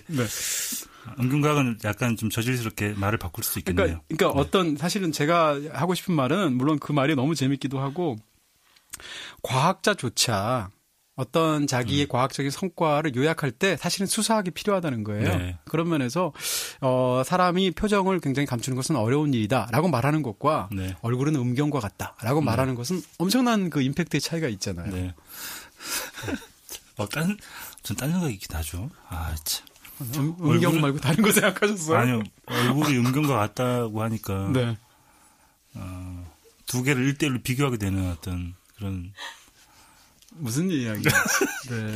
자산 얘기는 제가. 얼굴이 이상하게 보이잖아요, 지금. 네. 자산 얘기는 예, 술자리 가서 하는 걸로. 네. 뒷부리 때. 네, 민망하죠. 네. 자, 네. 저는 몇 가지 이제 되게 좋았던 대목 말씀드리고 싶은데요. 네. 쇼펜하우어를 그렇게 많이 읽지는 않았었는데 이게 저는 이 책의 핵심 같은데요. 내가 알고 있는 나를 진짜 자신으로 간주하는데 익숙해져 있다. 그러나 이것은 단지 뇌의 기능이며 진짜 자신은 아니다라고 얘기하는데 아까 말씀드린 것처럼 우리가 알고 있는 기억 속의 내가 정말 나일까? 다른 사람들은 그렇게 기억하지 않잖아요, 저를. 그렇다면 진짜 나는 어디 있는 걸까? 그렇죠. 뭐 그런 생각들을 하면 이 삶이라는 게 되게 불가사의하고 그렇죠. 되게 신비로운 일인 것 같아요. 그게 이제 뇌과학적인 성과가 없을 때도 그런 탁견들을 내놓는다는 거잖아요. 네. 그 셰익스피어의 리어왕에 보면 내가 누구인지 말할 수 있는 자는 누구인가라고 리어왕이 탄식하는 대목이 있어요. 네. 그런 것들이 사실은 그 이야기 속에서 툭툭 들어간 대사인데 지금 보면 굉장히 신비하게 느껴지는 그렇죠. 부분들이 있죠. 네. 그리고 이제 다 하셨나요? 네, 그리고 또 재밌는 말은 그 누구도 100만 달러를 정직하게 벌 수는 없다라는 말이 윌리엄 제닝스 브라이언 말로 인용이 돼 있더라고요. 네. 굉장히 재밌는 말이라고 생각했습니다. 네. 100만 달러라는 돈, 우리나라로 10억인데 네. 10억이라는 돈을 벌기 위해서는 그 누구도 정직하게 그 돈을 벌 수는 없다. 네. 저는 이제 마무리를 제가 하는 건 아니지만 네, 제가 하고 싶은 얘기는 이 책을 보면서 거짓말이라는 게 뭘까 생각을 많이 하게 되는데요. 네. 사실은 작가라는 직업은 그러니까요. 거짓말을 하는 직업이거든요. 그렇죠. 미친 듯이 앉아가지고 거짓말을 생각해내고 그쵸. 어떻게 하면 사람들을 속일까? 속이는 와중에도 일관성 있게 논리적으로 속일까를 고민하는 사람이거든요. 그 얘기 중에 이제 형편없는 거짓말쟁이와 세련된 거짓말쟁이를 나누는 게 있는데 세련된 거짓말쟁이는 상대방의 마음을 알고 상대방의 마음을 읽으면서 거짓말을 하는 사람이고 형편없는 거짓말쟁이는 상대방의 마음 따위 안중에 없이 자기가 그냥 하고 싶어서 거짓말을 하는 거잖아요. 그러니까 우리가 만약에 이 사회가 거짓말이 필요한 사회고 거짓말을 해야 하는 사회라면 세련된 거짓말쟁이가 되어야 될 것 같다는 생각이 들어요. 만약에 거짓말이 불가피하다면. 불가피하다면. 그리고 제가 보기에는 거짓말이 있는 사회가 훨씬 더 풍요로운 사회가 될 것 같아요. 예, 그런 영화도 있었잖아요. 그 거짓말의 발명? 인벤션 오브 라잉이라는 영화가 있었는데 제가 좋아하는 배우가 나와가지고 기억이 나는데 모든 사람들이 진실만 말하는 사회에 단 한 명 거짓말을 하는 주인공이 얼마나 힘들게 살아가는지가 나오는데 사실은 거짓말이 우리 사회에서 사회를 풍성하게 하는 중요한 요소라는 생각이 들고요. 아까 그 그래프에도 나왔듯이 많은 사람들이 제가 적어왔어요, 그건.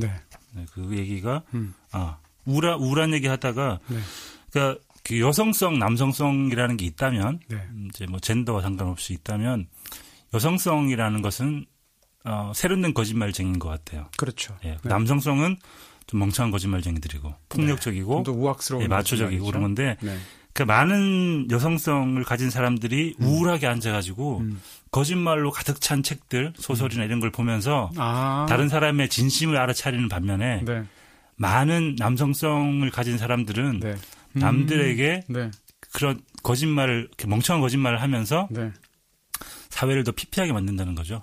그게 저는 소설의 기능과 소설이 있어야 할 자리와 거짓말의 어떤 역할 그런 걸 잘 보여주는 게 아닐까. 작가로서의 어떤 철학과 지향점이 담겨 있는 발언이기도 한 거죠. 제 지향점이라기보다 소설이 가지고 있는 지향점이라는 생각이 들고요. 그리고 또 하나 이제 여기서 제가 되게 좋았던 게 그 예술가들이 이제 통제를 포기하는 지점을 통제할 수 있다는 얘기가 나와요. 그러니까 우리가 거짓말을 하는 나를 통제할 수 있다는 거죠. 예술가들이 우리와 구분되는 게 뭐냐라고 이제 물어봤더니 한 사람이 작가들은 계산적으로 어리석어야 한다. 그런 부분이 있었어요.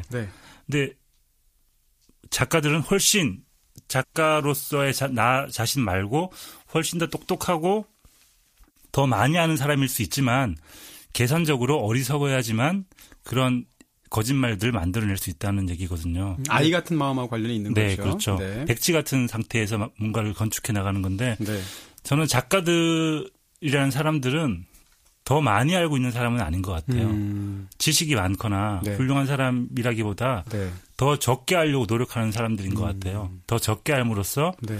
그 폐허를 만들어 놓은 상태에서 그거를 자기의 거짓말을 만들 수 있는 그 토대를 만드는 거죠. 네. 그런 의미에서 세련된 거짓말이 필요한 이유가 그런 이야기와 그런 게 아닐까. 네. 그런 생각이 다 책을 읽고 나니까 들더라고요. 네, 이런 말, 그러니까 예술가라는 사람들은 작가를 포함해서 모름을 가정할 수 있는 사람인 것 같아요. 그렇죠. 근데 사실은 어느 일정한 나이가 돼버리면 그것을 가정조차 할 수 없으면 딱딱하게 굳어버리는 사람들이 많게 되는데 그래서 이제 예술가가 사회에 필요한 거고요.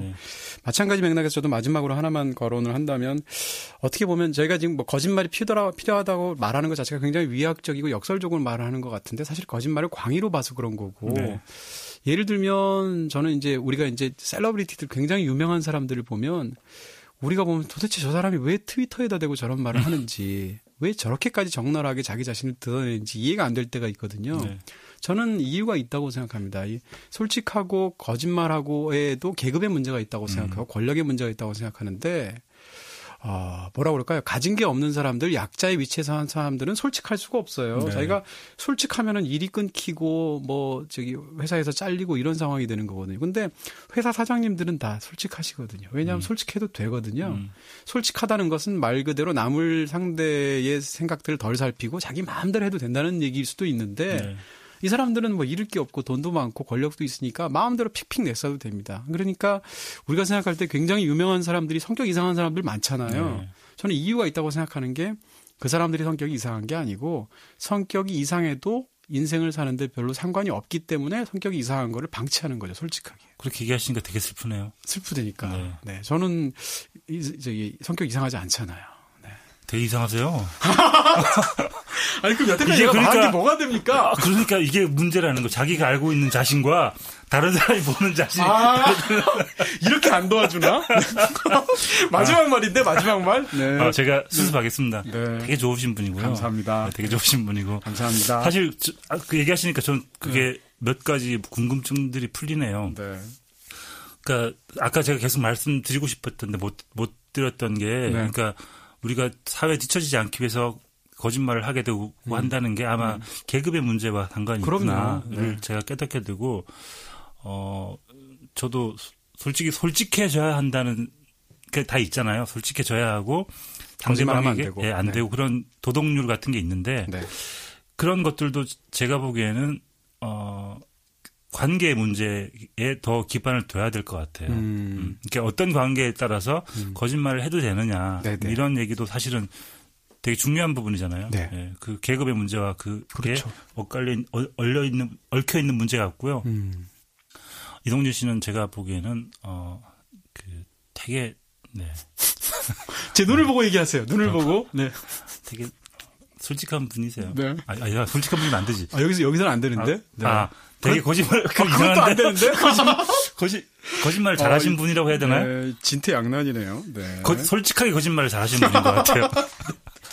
거짓말을 잘하시는 솔직한 분? 아닌데 뭐지? 네. 어쨌건 그 노력 감사하고요. 네. 사실 저희가 이렇게 오늘 잡다한 이야기들 굉장히 이게 옆으로 막 가운데로 모으지 못하면서 말한 것 같은데 사실은 그게 이 책의 장점이기도 하죠. 네. 이런 다양한 관심사들이 녹아 있다는 거고요. 어쨌건 전 마지막으로 또 하나. 네네네. 제가 선배 이동진 씨한테 보냈던 문자 이 문장이 저는 우리 오늘 저것도 하나요? 베스트 페이지 안 하죠 오늘은. 안 하죠. 네. 그럼 이거 꼭 해고 싶었어요. 네, 읽어주세요. 네. 우리가 또 필립 로스. 에브리맨을 쓰셨던 필립 로스의 말 중에 되게 정말 좋은 말이 있더라고요. 네. 분명한 건 어쨌든 사람들을 옳게 이해하는 게 삶의 전부는 아니라는 것이다. 사람들을 잘못 아는 게 삶이다. 잘못 알고 잘못 알고 잘못 알고 그러고는 주의를 기울여 다시 생각하고는 또 잘못 안다. 그게 우리가 살아있다는 것을 아는 방법이다. 우리는 틀렸다. 네. 슬픈 책이라고 그랬잖아요. 제가. 이 필립 로스는 정말 위대한 소설가 같아요. 그럼요. 지난번에 에브리맨을 소개해드리기도 했지만, 뭐 이렇게 해서 지금 멋진 낭독으로 오늘 타고난 거짓말쟁이들에 대한 토크를 마쳐야 될 것 같습니다. 네, 다음 책 간단히 공지해드려야죠. 네, 다음 책 뭐든지 한 10회쯤 되면 10회를 맞이해서 특집으로 마련하는 거 아시죠? 네, 저희 책 임자를 만나다 벼르고 별로 왔고요. 바로 이날을 기다려왔습니다. 다룰 책? 네. 작가 이름은 잘 모르겠는데요. 1층 지하 1층이라는 소설입니다. 네. 작가가 뭐 괜찮은 사람 같다고도 하고 거짓말을 많이 하는 사람이라고도 하는데 1층 지하 1층이라는 단편집 다룰 거고요. 네, 바로 김중혁 작가시고요. 제가 한마디 해도 되나요? 네, 해도 됩니다. 제가 그래서 제 책을 하신다고 그래서 제가 네. 100번 만류했지만 네. 굳이 하셔야겠다고 해서 네. 제가 최초로 한 번도 네. 세상에 나오지 않았던 네. 김중혁 씨를 한 번도 만나본 적 없는 김중혁 씨를 네. 데리고 오겠습니다. 와, 이거 진짜 재밌겠다. 네. 다음 주에는 네. 제가 아니고 흑임자 김중혁이 아니고 야, 다중이 김중혁을 보는군요. 절대 집 밖으로 나오지 않는다는 네. 그 예술가 김중혁 씨를 데리고 같이 나오겠습니다. 네, 그래서 마치 김중혁 씨를 만난 적이 없는 네. 네, 야, 진짜 다음 주 방송은 레전드가 될 것 같은 느낌이 드는데요. 네, 김중혁 작가님을 모시고 또 집에서 히키코모리로 박혀 계신 또 다른 네. 김중혁 씨와 함께 네. 셋이서 네. 네, 1층 지하 1층이라는 네, 멋진 신작 소설집에 대해서 이야기를 나눠보겠습니다. 안 들을 수 없을 것 같죠? 네, 이것으로 책 임자를 만나다 9번째, 네, 10번째를 기다리면서 마무리하도록 하겠습니다. 감사합니다.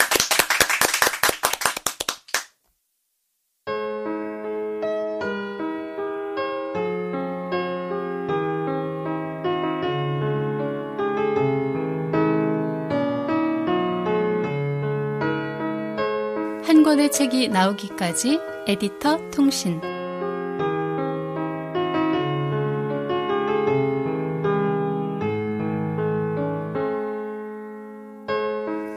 나이에 있어서 9은 새로운 세대로 진입하기 직전이라는 점에서 부담스러운 숫자입니다.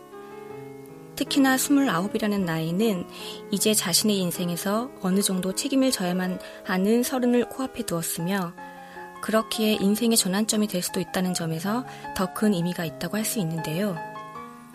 오늘 이 시간 29에 대한 특별한 이야기를 들려드리고자 합니다. 안녕하세요. 저는 29 생일 1년 후 죽기로 결심했다의 편집자 정낙정이라고 합니다. 29 생일 1년 후 죽기로 결심했다. 이 책은 제1회 일본 감동대상 대상 수상작입니다. 사실 처음 원서를 봤을 때는 좀 강렬한 느낌을 받았는데요. 29이라는 나이는 우리나라뿐 아니라 다른 나라에서도 힘든 나이로구나 하는 공감과 함께 이 여자에게 무슨 일이 있었기에 스스로 1년의 시한부 인생을 선고하게 된 걸까 하는 궁금증까지 더해져서 말이죠. 그리고 책장을 넘긴 순간 도저히 실화라고는 믿기 힘든 드라마틱한 그녀의 이야기에 빠져들고 말았습니다. 이 책은 주인공 아마리의 29 생일로부터 1년간을 다루고 있습니다. 파견사원, 실연, 아버지의 병, 못생기고 뚱뚱한 외톨이. 너무도 절망적인 상황에서 스스로 1년의 시한부 인생을 선고하게 된 아마리. 1년 후 라스베이거스에서 최고의 순간을 맛보고 30이 되는 날 죽는다. 그렇게 결심한 그녀는 돈을 벌기 위해 파견사원과 호스티스, 누드 모델을 병행하며 죽을 힘을 다해 질주합니다. 그러나 1년 후 라스베이거스 카지노에서 인생 최대의 모험을 한 결과 새로운 선택을 하게 되고 멋진 미래를 손에 넣을 수 있었지요. 저자 아마리는 이 글을 통해 자신의 29을 인생의 터닝포인트였다. 그렇게 회상하면서 인생에서의 마법은 끝이 있다는 것을 의식하는 순간부터 시작된다는 것을 전하고 있습니다. 절망에 빠져 있을 때는 나 혼자만 힘들다고 생각되어 그 괴로움이 영원할 것만 같지만 사실은 그렇지 않다는 것을 1년의 치열한 삶을 통해 깨달았다는 그녀.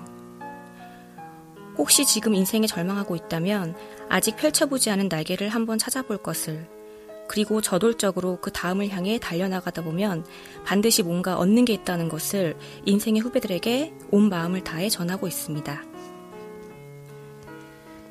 저 또한 이제와 생각해보니 29이 얼마나 눈부신 나이였는지 알겠더라고요.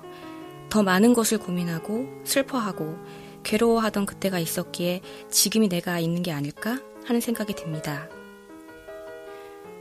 청년 실업이 심각한 요즘의 젊은이들도 29을 기점으로 고민이 많을 텐데요. 29의 나이에 스스로 일련의 시한부 인생을 선고할 수밖에 없었던 아마리의 이야기를 통해 공감과 희망을 가질 수 있으리라 기대합니다.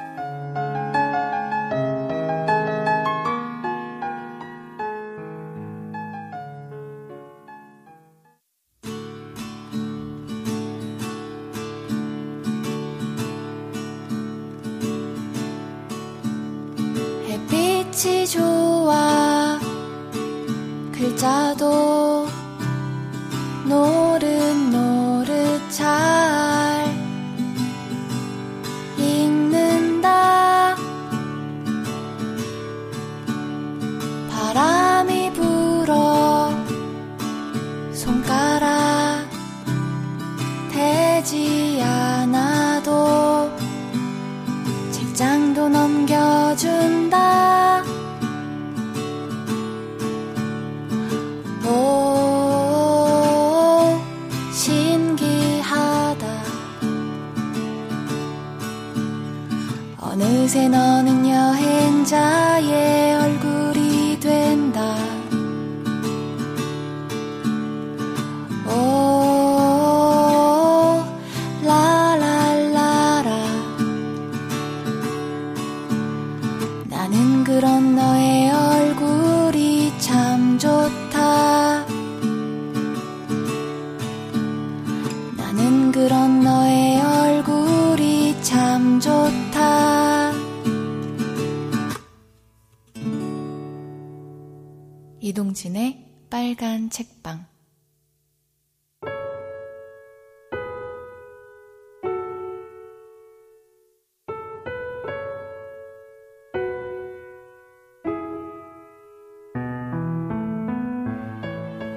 소리나는 책.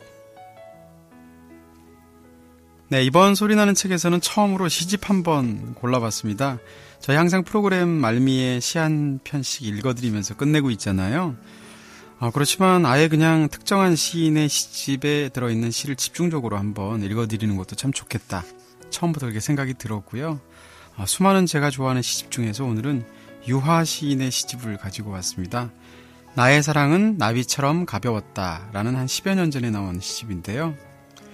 유화 시인 하면은 사실 요즘은 감독으로 훨씬 더 유명하시죠.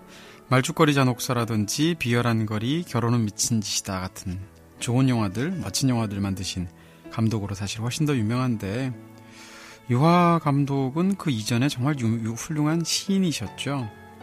90년대 초중반에 굉장한 센세이션을 일으키면서 시단에 데뷔를 했고요.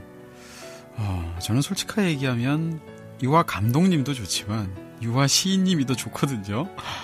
그래서 그 처음 등장하던 무렵에 그 무협지라든지 혹은 대중문화적인 맥락을 적극적으로 끌어들였던 그런 파격적인 실험시들도 좋아하긴 하는데, 저는 그 이후의 서정적인 시들도 굉장히 좋아합니다. 그래서 오늘 이 시집을 가지고 왔고요. 마음을 움직이는 시편들이 참 가득한 좋은 시집이에요. 짤막하니까 여러 편의 시를 오늘 읽어드리겠습니다. 이 시집에서 제가 가장 좋아하는 딱 5줄짜리 시로 시작을 하죠. 나무라는 작품입니다. 나무. 잎새는 뿌리의 어둠을 벗어나려 하고 뿌리는 잎새의 태양을 벗어나려 한다. 나무는 나무를 벗어나려는 힘으로 비로소 한 그루 아름드리 나무가 된다. 네, 굉장히 짧고 임팩트 있는 시죠? 네. 나무만 그렇게 써요? 시라는 것이 언제나 그렇듯이. 제가 굉장히 자주 떠올리는 시귀입니다. 두 번째로 읽어드릴 시는 그 빈자리라는 시예요. 읽어드릴게요. 그 빈자리. 미류나무 앙상한 가지 끝 방울새 한 마리 앉았다 날아갑니다. 더도 말고 덜도 말고 바로 그 자리. 방울새 한 마리 앉았다 날아갑니다. 문득 방울새 앉았던 빈자리가 우주의 전부를 밝힐 듯 눈부시게 환합니다. 실은 지극한 떨림으로 누군가를 기다려온 미루나무 가지의 마음과 단 한 번 내려앉을 그 지극함의 자리를 찾아 전 생의 숲을 날아온 방울새의 마음이 한데 포개져 저물지 않는 한낮을 이루었기 때문입니다. 내 안에도 미세한 떨림을 가진 미루나무 가지 하나 있어 어느 흐린 날 그대 호련히 앉았다 날아갔습니다. 그대 앉았던 빈자리, 이제 기다림도 슬픔도 없습니다. 다만 명상처럼 환하고 환할 뿐입니다. 먼 훗날 내 몸 사라진 뒤에도 그 빈자리, 그대 앉았던 환한 기억으로 저홀로 세상의 한낮을 이루겠지요. 네, 과거의 추억을 떠올릴 때 인간의 마음에 관한 굉장히 아름다운 시죠. 그 빈자리. 다음 시는요. 이 시는 좀 무섭습니다. 딱 2줄짜리 시입니다. 제목은 노래라는 시예요. 노래. 오늘도 배짱이는 허기진 노래를 불러요. 개미를 한 입에 먹어치우고 싶다고. 네, 섬뜩하고 무섭기도 하죠. 네, 저도 이 시도 좋아합니다. 네. 내 육체에 피뢰침이 운다라는 시를 읽어드릴게요. 이 시는 김영하 씨의 작품 피뢰침에서 특정한 구절을 보다가 영감을 받고 거기서 쓰게 된 시라고 합니다. 이 시집 맨 뒤에 해설 자체를 김영하 씨가 또 쓰고 있기도 한데요. 당시 두 분 굉장히 친했나 봐요. 내 육체에 피뢰침이 운다. 비바람 몰아치고 들판의 느티나무 뇌우 속에서 낮은 소리로 혼자 울고 있다. 그 느티나무 아래 서 있는 나. 비를 긋기 위해서가 아니다. 나는 지금 벼락을 맞고 싶은 것이다. 온 머리채를 흔들며 낙뢰를 부르는 느티나무. 수십만 볼트의 전류가 언제 내 몸을 뚫고 나갔는지 나는 모른다. 시의 유배지여 기억하는가? 난 벼락이 가리키는 길을 따라 여기까지 왔다. 찰나의 낙뢰 속에서 내 몸과 대기와 대지의 주인이 되는 나여 그 섬광의 희열 밖에서 내가 무엇을 할 수 있단 말인가? 비바람 불고 느티나무 아래 내 육체에 피뢰침이 운다. 내 전 생애가 운다. 벼락이여 오라. 한순간 그대가 보여주는 섬광의 빛을 따라 나 또 한 번 내 몸과 대기와 대지의 주인이 되련다. 네, 지루한 영혼은 폭발하는 찰나를 동경한다. 이런 표현을 제가 예전에 한번 쓴 적이 있는데 딱 그런 느낌이에요. 그렇죠? 네. 마치 벌판에서 느티나무가 단 한 번의 벼락, 그 황홀한 경험을 기다리듯이 그런 순간들이 있죠. 다음 시는요. 나도 내 이름을 간절히 부른 적이 있다라는 시입니다. 나도 내 이름을 간절히 부른 적이 있다. 간교한 여우도 피를 빠는 흡혈 박쥐도 치명적인 독을 가진 뱀도 자기의 애틋함을 전하려 애쓰는 누군가가 있다. 그들이 누군가에게 애틋함을 갖는 순간 간교함은 더욱 간교해지고 피는 더욱 진한 피냄새를 풍기며 독은 더욱 독한 독기를 품는다. 나도 내 이름을 간절히 부른 적이 있다. 돌이켜보면 결국 내가 내게 깊이 취했던 시간이었다. 사랑의 기본적인 속성 중에 하나가 자기애라는 것을 굉장히 잘 묘사한 뛰어난 시입니다. 다음 시는 새해 선물이에요. 이 시는 전체적으로도 좋은데 마지막 두 줄을 제가 너무 좋아합니다. 한번 들어보세요. 새해 선물. 어느 날 하얀 깃털과 붉은 부리를 가진 새가 나의 창가를 방문했다. 그 새는 며칠을 창가에 드리워진 전깃줄에 앉아 내 방을 바라보고 있었다. 손을 저어 쫓아도 날아가지 않았다. 깊은 밤 내 외로움이 그 작은 새의 깊은 눈과 마주쳤을 때 난 그에게 예쁜 새장을 하나 마련해 주리라 생각했다. 이 세상의 거친 바람소리보다 완벽한 자기만의 방, 그 충만한 저교를, 사랑하는 자의 마음을 나는 알고 있었다. 새장문을 활짝 열자 그는 기다렸다는 듯 사뿐히 날아와 새장 안으로 들어왔다. 가끔 문을 열어두어도 그는 날아가지 않았다. 며칠 후 나는 새 파는 집에 들러 그를 위해 꼬리가 앙증맞은 암놈 한 마리를 샀다. 그러나 웬일일까, 둘은 만난 그날부터 서로를 쪼아대며 쉼없이 다투는 것이었다. 짝이 맘에 들지 않는 게 아닐까요? 새집주인은 새로운 새를 권했다. 이번엔 모든 게 잘 돼가는 것 같았다. 둘은 서로를 고요하게 응시하며 사이좋게 먹이를 나누어 먹었다. 그리고 평온한 나날들이 흘러갔다. 어느 햇볕 좋은 날, 난 여느 때처럼 청소를 위해 새장문을 열었다. 순간 그 붉은 부리의 새는 갑자기 조롱을 빠져나와 푸르르 창밖으로 날아가 버리는 것이었다.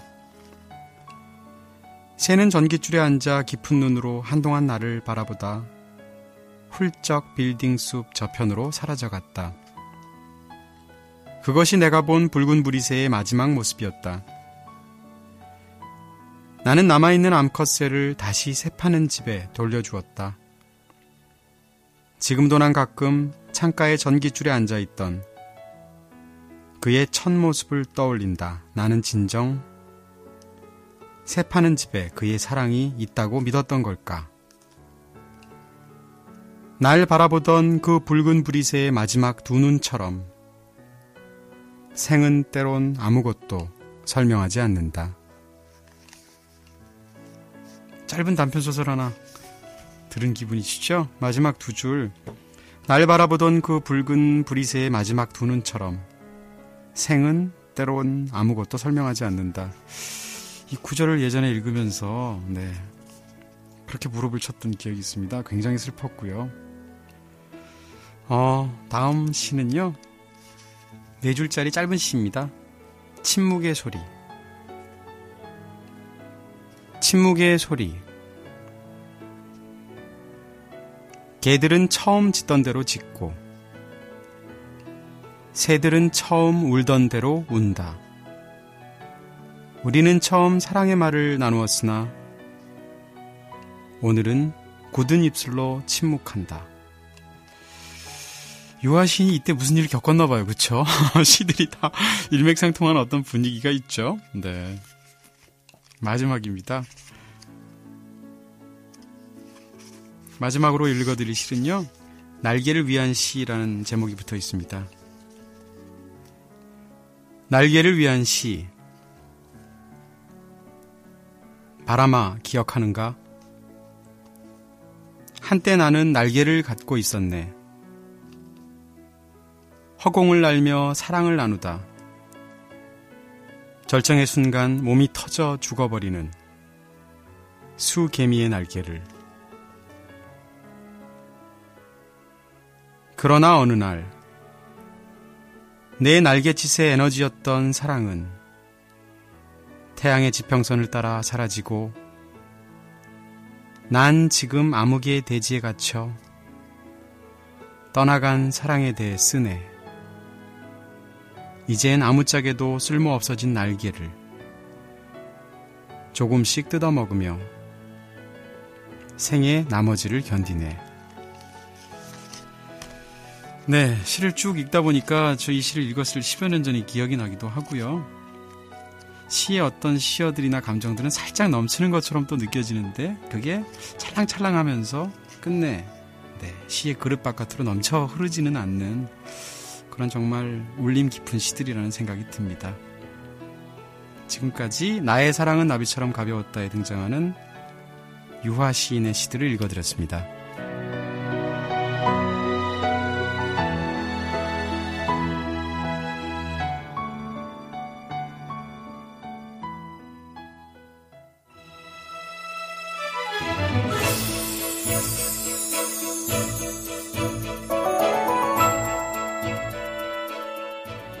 안녕하세요. 니나 PD입니다. 자, 이번 시간에는 많은 분들의 풀리지 않는 숙제 중에 하나죠. 상대방에게 좋은 이미지를 주려면 어떻게 해야 하는지 정말 많은 분들이 궁금해하십니다. 한참 연애 중이시거나 아니면 취업 준비하시거나 직장 생활하는 분들 더 궁금하시죠? 그래서 오늘은 비언어 커뮤니케이션 전문가이자 이미지 컨설턴팅 회사 주식회사 예라고 허은하 대표님 모시고 궁금증 풀어보도록 하겠습니다. 대표님 안녕하세요. 네, 안녕하세요. 대표님, 상대방에게 호감을 주기 위해서는 말보다 비언어가 더 중요하다 이렇게 얘기를 하는데요. 비언어가 뭔지 정확히 모르는 분들도 계실 것 같아요. 비언어는 뭔가요? 그러니까 의사소통을 하는데 말을 제외한 거라고 생각을 하시면 될 것 같아요. 그래서 표정, 말투, 보여지는 시각적인 부분과 그다음에 언어의 품질, 이 부분을 비언어적이라고 합니다. 그 말보다 목소리 그리고 표정 또 행동이 참 중요하다 이런 말씀일 것 같은데요. 아마 이 부분에서 이제 귀가 쫑긋하실 것 같은데 구체적으로 어떻게 해야 상대의 마음을 사로잡을 수가 있을까요? 상대방의 마음을 사로잡는 것을 비언어 하나만으로 한다는 건 사실 어렵죠. 하지만 우리가 사랑하는 사람에게 사랑한다라는 말을 들을 때도 똑같은 말인데 그냥 사랑해 라고 말하는 남자보다는 사랑해 라고 천천히 얘기해 주면서 내 눈을 봐주고 그리고 따뜻하게 내 손을 잡아주고 또 이제 키스까지 해주면 더 사랑스럽다고 느끼잖아요. 그런 부분처럼 어떤 매력을 느끼게 하는 것도 그냥 언어라는 거 하나가 아니라 그 언어를 어떻게 표현하느냐, 그 부분이 비언어적으로 어떻게 표현을 하느냐가 되게 큰 영향을 미친다고 볼 수 있을 것 같아요. 우리가 흔히 이제 말로써 모든 걸 표현한다고 생각을 하지만 사실은 말 플러스 알파로 또 있는 이 비언어들이 참 중요하구나 하는 생각을 하게 되는데요. 최근에 이제 이런 내용을 담은 메라비언 법칙이라는 책도 한 권을 출간을 하셨어요. 네. 제목도 좀 궁금하고요. 메라비언 법칙 뜻이 뭔가요? 네, 가끔씩 많은 분들이 그 메라이언 법칙이라고 하시는데요. 메라비언의 법칙입니다. 알버트 메라비언이라는 교수님께서 그 비언어에 관련된 연구를 1971년부터 하셨어요. 그래서 그때부터 연구한 비언어 커뮤니케이션에 대한 것을 그 55, 38, 7 법칙을 내셨는데요. 보여지는 바디링 기지가 55%를 차지하고 누군가에게 설득할 때 그리고 상대방에게 호감을 줄 때 그리고 말의 그 품질이라고 하죠. 38%를 차지하고 말, 언어는 7%밖에 차지하지 않는다라는 이론을 내셨어요. 그래서 예전에는 55, 38, 7대 법칙이라고 했는데 그게 이제 현재에 이르면서 그 교수님의 이름을 따서 메라비언의 법칙이라고 합니다. 네, 메라비언의 법칙이 이제 교수님의 성함에서 나온 거였군요. 비언어를 그러면 잘 활용하는 분들은 어떤 분들이 있을까 궁금하실 것 같은데요. 이런 것들을 잘하는 우리가 알 수 있는 유명인들 중에는 어떤 분이 있을까요? 비언어적인 유명인들의 사례를 든 건 사실 해외 사례가 상당히 많아요. 그래서 제가 이번에 그 우리나라 유명인들을 대상으로 한번 그러니까 사례를 연구해 봤습니다. 그랬을 때 아무래도 그 유명인들 중에서 연예인들이 상당히 많았던 것 같아요. 연예인들 중에서 이제 제가 가장 좋아하는 유재석 씨를 제가 가장 많이 조사를 했거든요. 보면 그분은 참 잘생겼잖아요. 그러니까 어떻게 생각하실지 모르겠지만 제 눈엔 너무너무 잘생긴 사람으로 보이거든요. 그 잘생기게 보이는 건 끊임없이 웃는 표정 그리고 맞장구를 참 잘 쳐주세요. 사람들이 이야기하면 박수를 너무 쳐주고 막 하늘이 꺼질 것처럼 슬퍼도 했다가 또 이렇게 정말 기뻐서 하늘로 막 날아 올라갈 것처럼 같이 기뻐해 주시는 그런 몸짓, 비언어를 상당히 많이 보여주시고 계시지 않습니까? 그래서 그분을 제가 이제 즐거운 사람이다. 8가지로 사람을 한번 8가지로 유형을 분석을 해봤었을 때 유재석 씨를 들을 수 있을 것 같고요. 또 이제 이경규 씨도 들을 수 있을 것 같아요. 위약의 요소라고 하잖아요. 되게 못된 아저씨 느낌인데 사실은 그 못된 아저씨의 느낌 안에서 더 재미있는 건 예전에 양심 냉장고라는 걸 하면서 되게 그 도덕적인 부분에 대한 것도 강조해 주시는 부분들이 있었는데 그분 같은 경우는 안경이라는 액세서리를 참 활용을 잘해 주셨다라는 생각이 들고요. 또한 이제 거만해 보이기 위해서 손가락질을 한다거나 턱을 높이 든다거나 하면서 유재석 씨와는 사뭇 다른 비언어를 보여주면서 두 사람의 그 이미지를 다르게 표현하게 했었던 것 같아요. 물론 두 분 다 그 즐거운 유형이긴 하지만 조금은 다른 비언어를 쓰고 계신다라는 생각이 듭니다. 또 정치인들도 있죠. 정치인들 중에서는 많은 젊은이들이 좋아하는 안철수 씨, 그러니까 안철수 교수님을 들 수 있을 것 같은데요. 안철수 교수님 같은 경우는 제가 이 책에서는 무색무취의 남자다라고 정의를 내렸습니다. 그러니까 많은 사람들이 갖고 있는 색이 없으세요. 근데 색이 없음을 색으로 만드신 분. 예를 들어서 첫째는 변화가 없으신데 변화 없는 첫 번째의 무색의 무는 헤어의 변화가 없으시다. 예, 헤어의 스타일의 변화가 없고 또 두 번째는 표정의 변화가 거의 없으세요. 표정의 변화가 없는데 말씀하실 때 대부분 이제 가끔씩 많이 웃으시긴 하지만 그 입술만 움직여서 말하는 거예요. 그러니까 참 재밌어요. 그럼에도 불구하고 입꼬리가 살짝 내려가져 있는데도 저희가 되게 긍정적으로 보잖아요. 그게 그분이 이제 지금까지 보여줬던 많은 태도들에서 긍정적인 어떠한 그 이미지를 주셨기 때문이라고 생각을 하고 마지막으로 세 번째로 변화가 없는 게 바로 목소리 톤의 변화입니다. 그러니까 변화가 거의 없는데도 주목하게 만드는 힘이 있죠. 그래서 무색무취를 자기만의 색으로 만든 사람을 안철수 씨로 제가 예를 들었고요. 그래서 이렇게 뭐 정치인이나 연예인이나 그리고 일반 그 기업인에 대해서도 얘기를 많이 드렸는데요. 예를 들면은 전성희 씨라고 이사님이시죠. 비서계의 대모이십니다. 그래서 지금 현재 60이 훨씬 넘으셨는데도 아직도 비서 일을 하고 계신 분이 계신데 저는 그분을 상당히 사랑스럽고 귀여운 이미지로 표현을 했거든요. 그러니까 입술은 빨갛게 칠하시고 또 화려한 옷을 입으시면서 여전히 안녕하세요 반갑습니다 하면서 너무나 그 아이 같고 귀여운 모습들을 보여주면서 아 비서로서 너무나 제격이다 적격이다라는 느낌이 들게 비언어를 활용하고 계십니다. 전문가답다고 볼 수 있죠. 그래서 그러한 부분들을 사례로 좀 들어봤는데 한번 읽어보시면 도움이 될 것 같은 생각이 들어요. 네. 역시 구체적으로 이제 인물을 예를 들어서 얘기를 해주시니까 아, 비언어라는 것이 이런 것이고 얼마나 또 중요한 것이구나라는 것이 더 와닿는 것 같습니다. 많은 분들이 이제 이 유명인들의 예를 들으면서 또 느끼셨던 것이 나의 이미지를 그렇다면 업그레이드 하려면 어떻게 해야 될까? 정말 중요한 부분은 무엇일까 생각이 드실 텐데요. 나의 이미지를 업그레이드 시키기 위해서 이것만은 꼭 중요하다. 강조하고 싶은 점이 있으시다면 어떤 게 있으세요? 네. 우선 있는 그대로를 보여주기 위해서 애를 써야 된다라는 말씀을 드리고 싶어요. 그리고 대부분의 사람들이 제가 이제 유형을 나눠 놓으면 어떤 유형이 가장 매력적인 건가요? 어떤 유형이 가장 멋있는 건가요? 라고 물어보세요. 그러면 제 답은 8가지 유형 모두 다 멋있는 유형이고 모두 다 매력적인 유형입니다. 라고 말씀을 드리거든요. 그리고 장단점을 쓰라고 하면 대부분 자신의 장점은 3가지 이상을 못 쓰는데 자신의 단점은 10가지 이상도 쓰십니다. 그만큼 자기 자신에 대한 자신감이 없는 분들이 많으세요. 그러니까 나는 1번의 유형인데 3번과 5번 유형이 더 멋있어 보인다라는 생각, 그 자체가 자신의 이미지를 계속 하락시키는 겁니다. 자신의 이미지를 업그레이드 시키는 거는 나만의 색이 가장 멋있다. 나에 대한 자신감. 을 갖는 게 가장 중요하기 때문에 내가 만약에 귀여운 이미지라면 그 귀여운 이미지대로 자기 자신을 보여주면서 더 그 부분의 강점을 살려주신다면 아까 전성희 그 이사님처럼 그 부분에서 전문가로서 보여줄 수 있다. 그러니까 자신의 색을 사랑하자라는 말씀을 드리고 싶습니다. 네, 이 8가지 유형이 나와 있습니다. 나는 어떤 유형일까 한번 고민해 보시고요. 또 나의 장점은 무엇일지도 한번 챙겨보시면 좋지 않을까 하는 생각이 드네요. 오늘 주식회사 예라고 허은하 대표님과 알찬 대화 나눠봤습니다. 대표님 오늘 고맙습니다. 네, 감사합니다.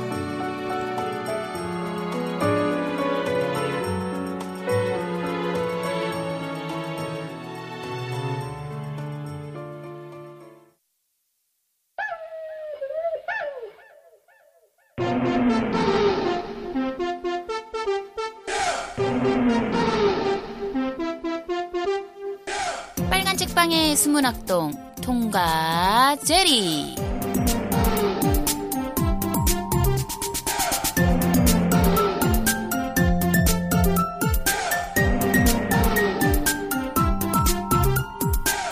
책 읽는 고양이 탐과 책 먹는 쥐 제리의 두 번째 만남 지금 시작합니다.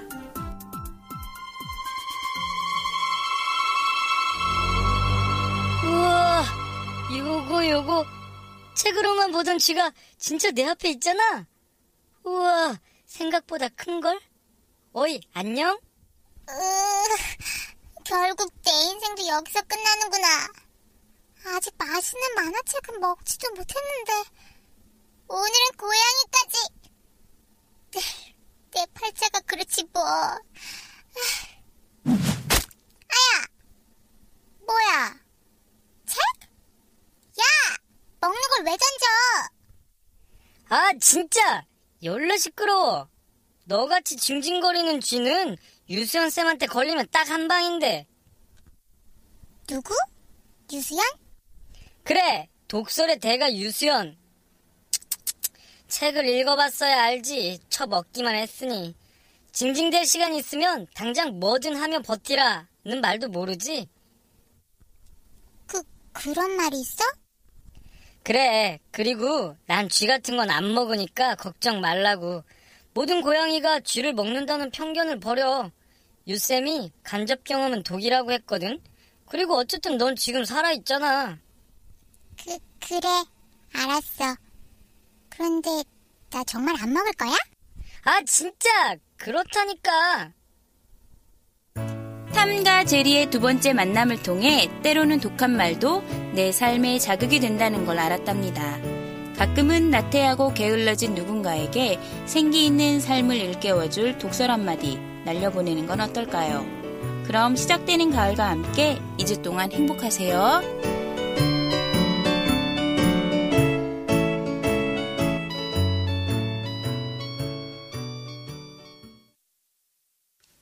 네, 내가 산 책 코너죠. 오늘도 역시 5권의 책을 소개해드리겠습니다. 사실은 훨씬 더 많은 책을 사는데 다 소개해드릴 수는 없어서요.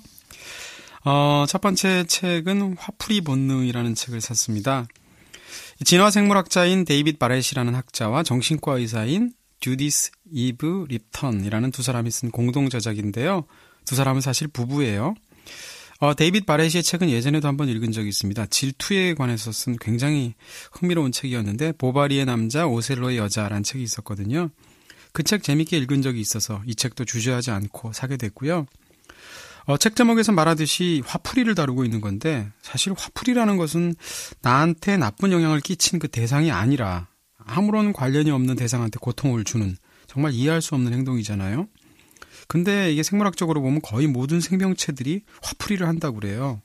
생물들이 도대체 왜 이런 이해하기 어려운 행동을 하는지에 대해서 진화론부터 시작해서 동물학, 생리학, 문화예술사까지 오가면서 설명한 흥미로운 책이고요. 그래서 산 거는 아닌데 최근 사고 나니까 최근 들어서 갑자기 묻지마 살인이라든지 무차별적인 폭력이 사회적으로 큰 이슈가 됐었잖아요. 그래서 그런 사건들의 바탕에 대해서 좀 더 알 수 있지 않을까 해서 좀 더 눈길이 가는 것은 사실입니다. 두 번째로 내가 산 책 사랑이 달리다라는 소설이죠. 심윤경 씨의 신작 장편소설입니다. 심윤경 씨의 이 책은 제가 그 뒷표지를 보는 순간 사실 좀 약간 꺼려지긴 했어요. 왜냐하면 뒷표지에 요약된 이 소설의 스토리가 전형적인 어떤 특정한 장르의 소설처럼 보여서 이거 살까 말까 이런 생각을 잠시 하기도 했지만 제가 예전에 심윤경 씨의 소설인 달의 재단을 워낙 재밌게 읽었던 기억이 있거든요. 그래서 심인경 씨가 전혀 다른 느낌의 스토리를 가진 이번 소설은 또 어떻게 썼을까 궁금해져서 일단 구입을 했습니다. 달의 재단은 굉장히 고전적이면서도 차분한 문체를 갖고 있는데 이 소설을 제가 몇 장 읽어봤는데 훨씬 더 경쾌하고 스피디하게 보이거든요. 굉장히 트렌디해 보이고 어떨까 궁금합니다. 그리고 사실 제가 심인경 작가의 달의 재단을 재밌게 봤음에도 불구하고 나의 아름다운 정원이나 이현의 연애 같은 소설은 사놓기만 하고 아직 사실 못 봤거든요. 그래서 이 기회에다 완독을 했으면 좋겠고요. 개인적으로는 저는 남자한테는 인생에서 40살이 고비고 여자한테는 30살이 굉장히 고비라고 저는 평상시에 생각한 적이 있는데 이 책에 딸려있는 작가의 말을 읽어보니까 39살이라는 나이를 맞는 작가의 마음 이런 게 굉장히 절절히 담겨 있더라고요. 소설의 주인공이 39살이기도 하고요. 그래서 여자한테 과연 그 나이는 어떤 것일까라는 점도 궁금해지더라고요. 세 번째로 제가 산 책은 런던어라는 책입니다. 제가 사실 전통적인 여행서적이라고 할 수는 없지만 길에서 어렴풋이 꿈을 꾸다라는 책 그리고 필름 속을 걷다라는 책 이렇게 두 권의 영화 관련한 여행집을 제가 두 권을 썼거든요. 그럼에도 불구하고 저는 개인적으로 사실 여행책을 즐겨 읽는 편은 아닙니다. 제가 자주 읽는 여행책이라면 이렇게 정보가 굉장히 빡빡하게 들어가 있는 론리 플래닛 시리즈는 좀 즐겨 사보는 편이고요. 어디를 여행 갈 때요. 그리고 특정한 나라나 도시의 문화적인 맥락을 해설하는 것에 대해서 중점을 둔 시리즈가 있어요. 휘슬러 출판사에서 나온 큐리어스라는 시리즈가 있는데 이 두 시리즈를 즐겨보는 정도거든요. 런던어라는 책은 상당히 개성이 있는 책이더라고요. 쓴 사람은 캐나다의 작가이면서 저널리스트인 크레이그 테일러라는 사람인데요. 이 사람은 처음에 런던을 방문했다가 런던이라는 대도시가 너무 싫었대요. 그러다 거듭 방문하면서 점점점 더 매료가 됐다고 하는데 흥미로운 건 이 책의 서술 방법입니다. 런던에 관한 이야기를 자기가 런던에서 만난 수십 명의 각양각색의 직업을 가진 사람들의 이야기로 이렇게 미분하듯이 그것을 썼는데요. 재밌게도 그것을 런던을 처음 방문했을 때 만나게 되는 항공기 기장과 미국 관광객으로부터 시작해서 런던에 있는 체류 기간 중에 만나게 되는 쇼를 보러 갈 때 만나는 배우라든지 가수라든지 래퍼 혹은 외출할 때 만나게 되는 인력거꾼과 헌팅맨과 도어맨 등등을 거쳐서 마지막에 떠날 때 만나게 되는 택시기사와 옛 런던어까지 이렇게 인물별로 직업별로 나눠서 순서대로 적었거든요. 더 눈길을 끄는 것은 각 사람의 이야기를 마치 자신의 이야기인 것처럼 1인칭 시점으로 풀어쓴다는 거예요. 그래서 런던에 관한 수많은 각양각색의 사람들이 쓴 것들을 모아놓은 꽁트집처럼 보이기도 하는데 그렇게 인물들을 통해서 그리는 런던이라는 거대 도시의 다양한 모습이 재밌게 들어있는 것 같습니다. 네 번째로 가장 인간적인 인간이라는 책도 샀는데요. 전혀 몰랐는데 매년 열리는 레브너상이라는 상을 수여하기 위한 대회가 있대요. 근데 이 대회가 굉장히 특징이 있는데 컴퓨터가 점점 인간의 지능을 닮아가고 있는 그런 상황이잖아요. 그것을 염두에 둔 대회입니다. 이 대회에서는 10명이 넘는 심사위원들을 딱 선정을 하고요. 그 심사위원들을 상대로 심사위원들이 볼 수 없는 곳에 두 팀을 만듭니다. 하나는 정교하게 만들어진 컴퓨터 프로그램 그 자체가 있고요. 또 한쪽에는 인간들이 있는 거죠. 그렇게 나누어 앉은 상태에서 심사위원들이 안 보이는 상태에서 심사위원들은 오로지 컴퓨터 단말기를 통해서만 그 양 팀에 대해서 이런저런 문제를 내면서 대화를 하게 하는 거예요. 그 일들이 다 끝난 다음에 과연 어느 쪽이 컴퓨터이고 어느 쪽이 인간인지를 맞추는 그런 대회라고 해요. 굉장히 재밌죠. 근데 여기서 그 일련의 그런 과정을 계속 반복해서 심사위원들이 가장 인간으로 착각하는 비율이 높은 컴퓨터 프로그램에 대해서는 가장 인간적인 컴퓨터상을 준답니다. 반대로 자신이 실제 인간이라는 것을 심사위원단에게 가장 높은 비율로 확신시킨 인간에 대해서는 가장 인간적인 인간이라는 상을 준다고 하는데요. 진짜 이 대회가 재밌는데 이런 흥미로운 대회에서 2009년도에 가장 인간적인 인간상을 받은 사람이 브라이언 크리스천이라는 사람인데요. 30살도 안 되는 미국의 젊은 과학 분야의 저술가예요.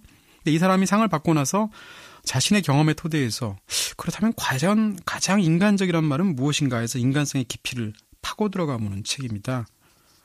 무척 독특한 책이죠. 마지막으로 실현당한 사람들을 위한 7시 조찬 모임이라는 소설이에요. 바로 백영옥 씨의 신작 장편소설인데요. 개인적으로 이 소설에 흥미가 있기도 하고 또 개인적으로도 백 작가님하고 약간의 인연이 있어서 백영옥 작가의 책은 사실 제가 그동안 한 권의 수필집, 2권의 장편, 한 권의 단편집 전부 다 읽었거든요. 저한테 백영옥이라는 작가는 그 소설 속 세계가 제가 워낙 모르는 쪽의 이야기예요. 그래서 더 재미가 있는 경우고요. 라디오 책 광고에 본인이 직접 출연한 것도 제가 들었는데 평소 목소리가 완전히 다른 톤으로 멋지게 연기하면서 말씀하시더라고요. 이분 끼가 있으신 것 같고요. 흔히 배경옥 작가의 작품 세계를 우리가 책릿 소설이다 이렇게 요약을 하는데 그게 그렇게 만만치만은 않다는 것을 읽어보면 아실 수 있을 것 같습니다. 어쨌건 이 독특한 제목을 가진 이 소설은 상실의 경험을 겪은 세 남녀의 이야기를 다뤘다는데 전작 장편 다이어트의 여왕을 보면서 좋은 점도 있고 아쉬운 점도 있었거든요. 그래서 과연 이번 소설에서는 그게 어떤 방향으로 얼마나 더 나아갔는지 궁금해져서 구입하게 되었습니다. 네, 이제 거의 마쳐야 할 시간이 가까우고 있죠. 청취자 리뷰 몇 개 소개해드리겠습니다. 트위터를 통해서 로만 타이거 쓰시는 분이 빨간 책방 개편하고 나서는 코너도 너무 번잡스럽게 많고 조용히 듣기에도 또 산만하고 의욕은 알겠는데요. 일반 라디오 프로처럼 뭔가를 해야 한다는 강박이 있는 것처럼 보여서 듣는 사람도 편하지가 않아요. 멋부리기보다는 편안한 빨책이 되어주시길 하셨습니다. 네, 일단 개편 초기라는 거 말씀드릴 수 있을 것 같고요. 그리고 이 개편이 어떤 특정한 한 방향으로만 되는 건 아니거든요. 그래서 지금 보내주신 이런 의견을 포함해서 저희도 훨씬 더 편안하고 안정감 있게 다가갈 수 있는 빨책이 되도록 저희도 계속 피드백을 반영을 하도록 하겠습니다. 감사드리고요. 트위터로 이창욱님께서 빨간 책방 열혈 청취자입니다. 한두 번 농담처럼 나왔던 다음 소설은 잃어버린 시간을 찾아서로 하겠습니다. 라는 말을 듣고 제가 한번 이 소설을 읽어야겠다라는 욕구가 생겨버렸습니다. 책임지세요 하셨습니다. 그러면서 역자와 출판사 추천 부탁해요 하셨는데 이거 진짜 고난의 길이실걸요. 제가 알기로는 잃어버린 시간을 찾아서를 번역한 곳이 국내에 2군데밖에 없는 걸로 알고 있고요. 국일 미디어에서 나왔는데 이 책이 10권 이상으로 번역돼서 나왔죠. 저는 이 국일 미디어 본을 갖고 있고요. 동서문화사에서도 나온 걸로 알고 있습니다. 근데 제가 이 두 권을 비교해 본 게 아니기 때문에 어느 판본이 낫다라고 말하기는 어렵습니다. 이 만만치 않게 어려운 책이 또 율리시즈일 텐데 율리시즈도 우리나라에서 법무사에서 나왔고 또 2, 3년 전인가 생각의 나무에서 나왔는데 역시 이런 책들은 판본들이 여러 개가 있을 수가 없어요. 왜냐하면 번역 자체가 지난한 그런 과정이기 때문인데 어쨌건 이창욱님 잃어버린 시간을 찾아서를 다 읽고 나시면 꼭 어땠는지 얘기해 주세요. 내년 한 11월쯤 얘기해 주시려나? 네. 아이튠스의 사연도 한 2개 읽어드릴게요. HOEP00 쓰시는 분인데요. 이동진의 빨간 책방이 요즘 대세긴 대세인가 봐요. 지하철 호감녀 2위가 책 읽는 여자라는데 빨책 덕분에 지하철에 많은 호감녀가 생긴 게 아닌가 싶습니다. 오늘 출근하면서 8회를 즐겁게 듣고 있는데 옆에 서 계신 여성분이 고래를 읽고 있더라고요. 그리고 그 옆에 여성분은 피로사회를 읽고 계시더랍니다. 서로 모르는 세 여자 사이에 이동진의 빨간 책방이라는 교집합이 있는 건 아닐까 강하게 생각해 봅니다. 핫 하셨는데 그 풍경 진짜 묘했을 것 같네요. 아이디 콩콩이 쥐콩 쓰시는 분 빨책을 8회까지 듣고 나서 비로소 확신이 들었다. 이 사람들 진짜 신나 있구나. 여러 책들을 이리 굴리고 저리 굴리면서 신나게 달렸을 사람들의 행복한 얼굴을 상상하니까 너무나 질투가 난다. 나도 그들 사이를 비집고 앉아서 행복한 대화를 나누고 싶어진다 하셨습니다. 어떻게 하셨어요? 이게 다 티가 나는군요. 저희 방송 낭중지추 방송이고요. 진짜로 하는 때 다들 즐거워하시는 게 아마 들으시는 분들 느껴지시지 않을까 싶고요. 저도 그렇고 스텝도 그렇고 아마 김중혁 작가도 그러실 거예요. 바로 이렇게 저희들 사이에 비집고 앉아서 행복한 대화를 나누고 싶어하는 분들을 위한 자리가 바로 마련되어 있습니다. 처음 말씀드리는 건데요. 빨간 책방이 오프라인에서 여러분들과 만나는 시간을 준비하고 있어요. 매년 9월이면 홍대 앞에서 펼쳐지는 책 축제죠. 서울 와우북 페스티벌. 이 페스티벌 기간 중에 말하자면 빨간 책방이 오픈하우스 행사를 엽니다. 북콘서트죠. 9월 23일 일요일 오후 5시에 빨간 책방 오픈 공개 방송이라고 해도 되고요. 북콘서트라고 해도 될 텐데요. 누구나 오셔서 함께 하실 수 있습니다. 그날 많은 분들 만날 수 있으면 좋겠네요. 구체적으로는 위스덤하우스 홈페이지에 접속하시면 자세한 내용들을 알 수가 있으실 거고요. 자, 올여름 좀 유난스럽게 더웠죠. 이제 미련도 안 남는데요. 그런 그 여름조차도 이젠 끝자락이라는 생각이 듭니다.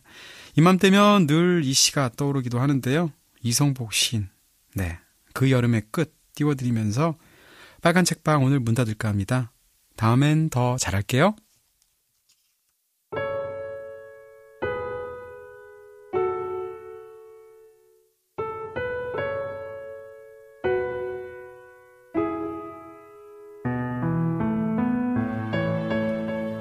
그 여름의 끝. 이성복. 그 여름 나무 백일홍은 무사하였습니다. 한 차례 폭풍에도 그 다음 폭풍에도 쓰러지지 않아 쏟아지는 우박처럼 붉은 꽃들을 매달았습니다. 그 여름 나는 폭풍의 한가운데 있었습니다.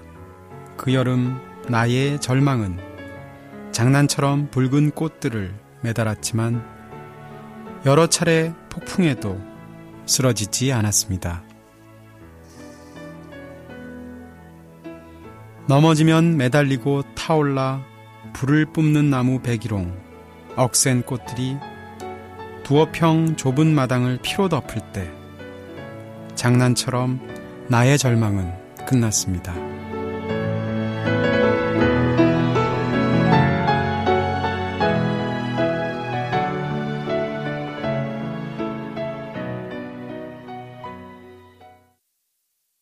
그래도 날 사랑해줄 건가요? 산미 슈퍼스타즈의 마지막 팬클럽 박민규 장편소설 죽은 왕녀를 위한 팝안느.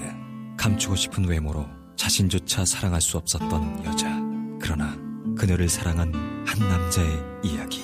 죽은 왕녀를 위한 팝안느. 도서출판 예담.